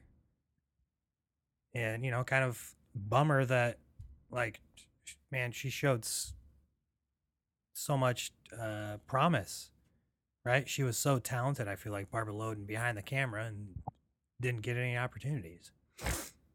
Yeah. Yeah. Boys, are you fans of this movie? I absolutely am. I love this movie. Have you seen it, Dirk? No, Oh, never heard of it. it's you should watch it. I think you'd dig it. It's really powerful. Good stuff. All right, Vinny, number one. I just want to clarify that none of these movies are in my top 10 discoveries of the year. They're just other movies. Because a lot of those I've already talked about on this podcast. So my last pick, as I will word it, I accidentally discovered Number one. because I went to log the film The Man Who Lies, the Alain Robbe-Grillet film with Jean-Louis Trintignant, and I accidentally mistyped the word lies, and this movie came up, and I clicked on it because I knew the director, and it happened to be streaming on Criterion Channel, and that is The Man Who Left His Will on Film from 1970, directed by Nagisa Oshima. It's quite a typo. The Man Who Lies. Yeah, well, I did lies. I did LE So on Red Letterbox, it thought that I was talking about this. Okay. It's one letter off. It's not that bad. I didn't type out the whole thing. Okay, I was gonna say, but The kind man of who autofill do you L, have? and then I put the E, and then it, Anyway, you I sneezed. believe you, Vinny. You sneezed. go and your on Letterbox, do the search, type in the man who, and then put LE and see what comes up. No, you sneezed and your fingers just went left his will on film. Okay, go ahead. Anyway, it's about what it's about. I use that in quotations. These students are making a film, a like political social film, and one of the students commits suicide with the camera, and so they become obsessed with why he committed suicide and what's on the camera, and using the shots that he got on the camera as clues to try to figure out why he committed suicide. And then it gets into this: what is reality? Did this person actually commit suicide? Is this person real? Is the movie a movie within a movie kind of thing? And it's really, really interesting, and it's very much feels like a Godard film. But it's Nagisa Oshima who made, In the Realm of the Senses and Merry Christmas, Mr. Lawrence. So, talented. But it's early, and it's very, very like captivating because the mystery is so subtle that you don't realize you're watching a mystery movie at first. But as this character it's just about that obsession. He gets obsessed with the guy's girlfriend, and then it's like, okay, is he trying to take over this guy's life, the person that killed themselves? And there's like this whole political police aspect to it too. This one is streaming on Criterion still to this day, because they must have the rights for it forever. I watched this back in the early summer or spring or something like that. But yeah, mystery film, Nagisa Oshima, The Man Who Left His Will on Film. Typo Discovery. I've never seen Oshima in my life. Oh, you need to watch In the Realm of the Senses tonight. Yes. Okay. All right. 2023. Actually, no. I can't do all Oshima. Just In the Realm of the Senses. Okay. It's not even his best movie, but you need to watch it. Yeah. Well, why? Sell me on it. Just go to the egg scene. Yeah. That's all you need to know. Go to the egg scene. Don't read anything. Just start it. Oh, I won't. Yeah. Okay. Oh, the egg scene. Oh, God. In that realm. Okay. Very good. Well, what is, unless you're saving it for another podcast appearance, you cheater. Vinny, what's like your number one discovery of the year then? I think I already talked about it. A Full Day's Work. No, I didn't talk about that. No, but it's too late. No, Man Who Left His Will on Film. Full Day's Work is my favorite movie that I discovered this year. I got it in just under the wire. Oh, stop recording. I'm sorry. Okay. So you said, Jesus God, I got to wrap this up. I'm dying here. You said that Oshima film reminds you of Godard, right? Is that right? Yes. Okay. And then you see, I did it for you. Thank you. I watched Breathless for the first time this last year. And you know what? It's a pretty good movie, you guys. You ever heard of it? It's pretty good. I watched it because I got into the French New Wave this year. It's been on the watch list forever. But most importantly, it's in book 2 of cult movies, maybe book 3. I don't know. But I watched it for the first time, and goddamn, I completely fell in love with Gene Seberg and Jean Paul Belmondo. They're just the two of the most charming people I've ever seen in a movie, and it's just again, it's another ending that you'll never forget. But it's the only ending. It's the only way this story can end, right? Um, and it's beautiful. This was the first Godard I watched this year. It just seemed fitting, and I think this was the first movie I watched when I started the French New Wave stuff. Um, but God, we'll talk more about it whenever we get to it. But it's a good fucking movie. My God. Um, I'm glad. I was a little worried. It had one of those bars, and I know not everybody likes Breathless. Um, or most people don't consider Breathless to be Godard's best film. And I don't know if it's his best film, but of the Godard that I watched this year, it's my favorite of his. I think it's insanely rewatchable. The scene, I've watched this scene probably a dozen times when they first meet on the street and she's hawking the newspapers and he's walking along with her. It's so cute. And the on location there in wherever the hell they are in Paris. And it's a beautiful film. So, Vinny, do you, what's your favorite Godard? Do you have a favorite Godard? Yeah. I would say that Pierre LeFou is Okay. my favorite. But I think that he has 5 great movies, and I think that Breathless is one of them. One of them, okay. He's 50 terrible movies, but Right. there's 5 great ones. Right. Did you start the French New Wave before or after I Killed Godard? I think it was before. It was before you killed Okay. Godard, yeah. Okay. So you're the one that killed Godard, though. Yeah, I definitely did. Kristen or Dirk, have either of you seen Breathless? I've seen it. It's been a long time. Same. Well, I can't wait to talk about this movie in depth and watch more of his filmography. I want to see the other great ones. I want to see the terrible ones, because I think Jean-Luc Godard is a fascinating person. I read the Godard on Godard book this year, and before I read the Jonas Mekas book, I was like, oh, Jean-Luc Godard is my favorite film writer. And then I followed that up with Jonas Mekas, and I was like, oh, Jonas Mekas is my favorite film writer. Anyways, maybe this year I'll watch Jonas Mekas movies. Who knows? Speaking of weird tone poems. All right, that's it. Do we want to run down lists, or do we just say bye? It doesn't matter to me. I don't give a shit. It's late. It's up to the boss.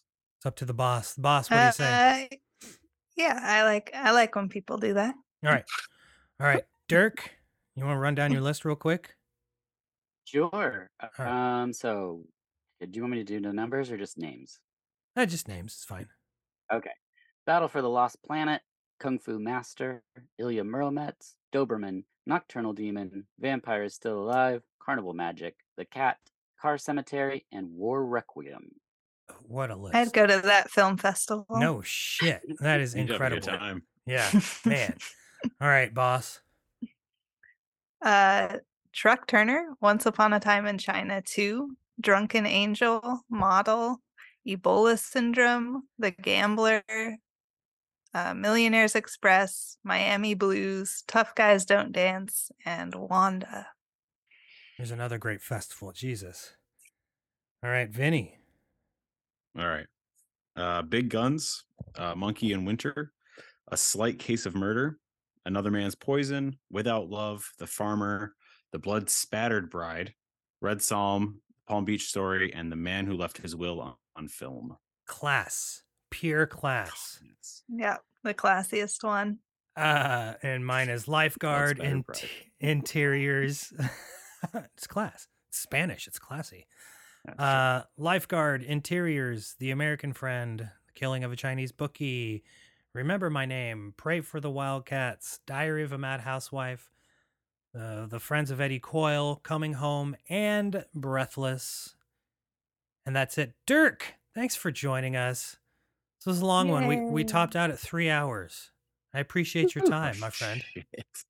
Oh, well, thanks so much for having me. I was so excited to be included. I'm not, I don't have the classiest picks all across here, but I enjoy the variety of everyone's. Exactly. That's why I asked you choice. here, because I knew you were going to mix it up. Between the four of us, I think this is 40 fascinating movies that we talked about today. 39. 39 Tough Guys Don't Dance. fascinating. You know what? I'm not going to watch That's fair. You know what? I'm going to watch not In the Realm of the whatever that is. I'm going to watch Tough In all the Guys Don't. senses. I'm going to watch Tough Guys Don't Dance tonight instead. Yeah. Derek, where can people find you online? Oh, just VHUS_podcast for the Twitter and the Instagram. Yep. Kristen, where can people find you online?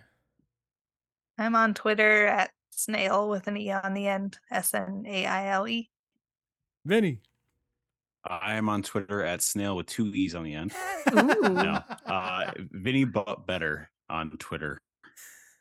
You can find me. This show on Twitter and Instagram at Cult Movies Pod. You can find me on Twitter, Instagram, and Letterboxd at AK Donnelly. That's AKDONELLY. And we got 2 more episodes for this season. Next week is Unsung Horrors. You guys ever heard of that podcast? They're going to be here to talk about Caged Heat, talk about Class. And then for the final episode of season number 4, Lindsay Wilkins will be here, and we're going to talk about Duck Soup. Some Marx Brothers. So 2 more weeks until we're gone for, maybe ever. Who knows?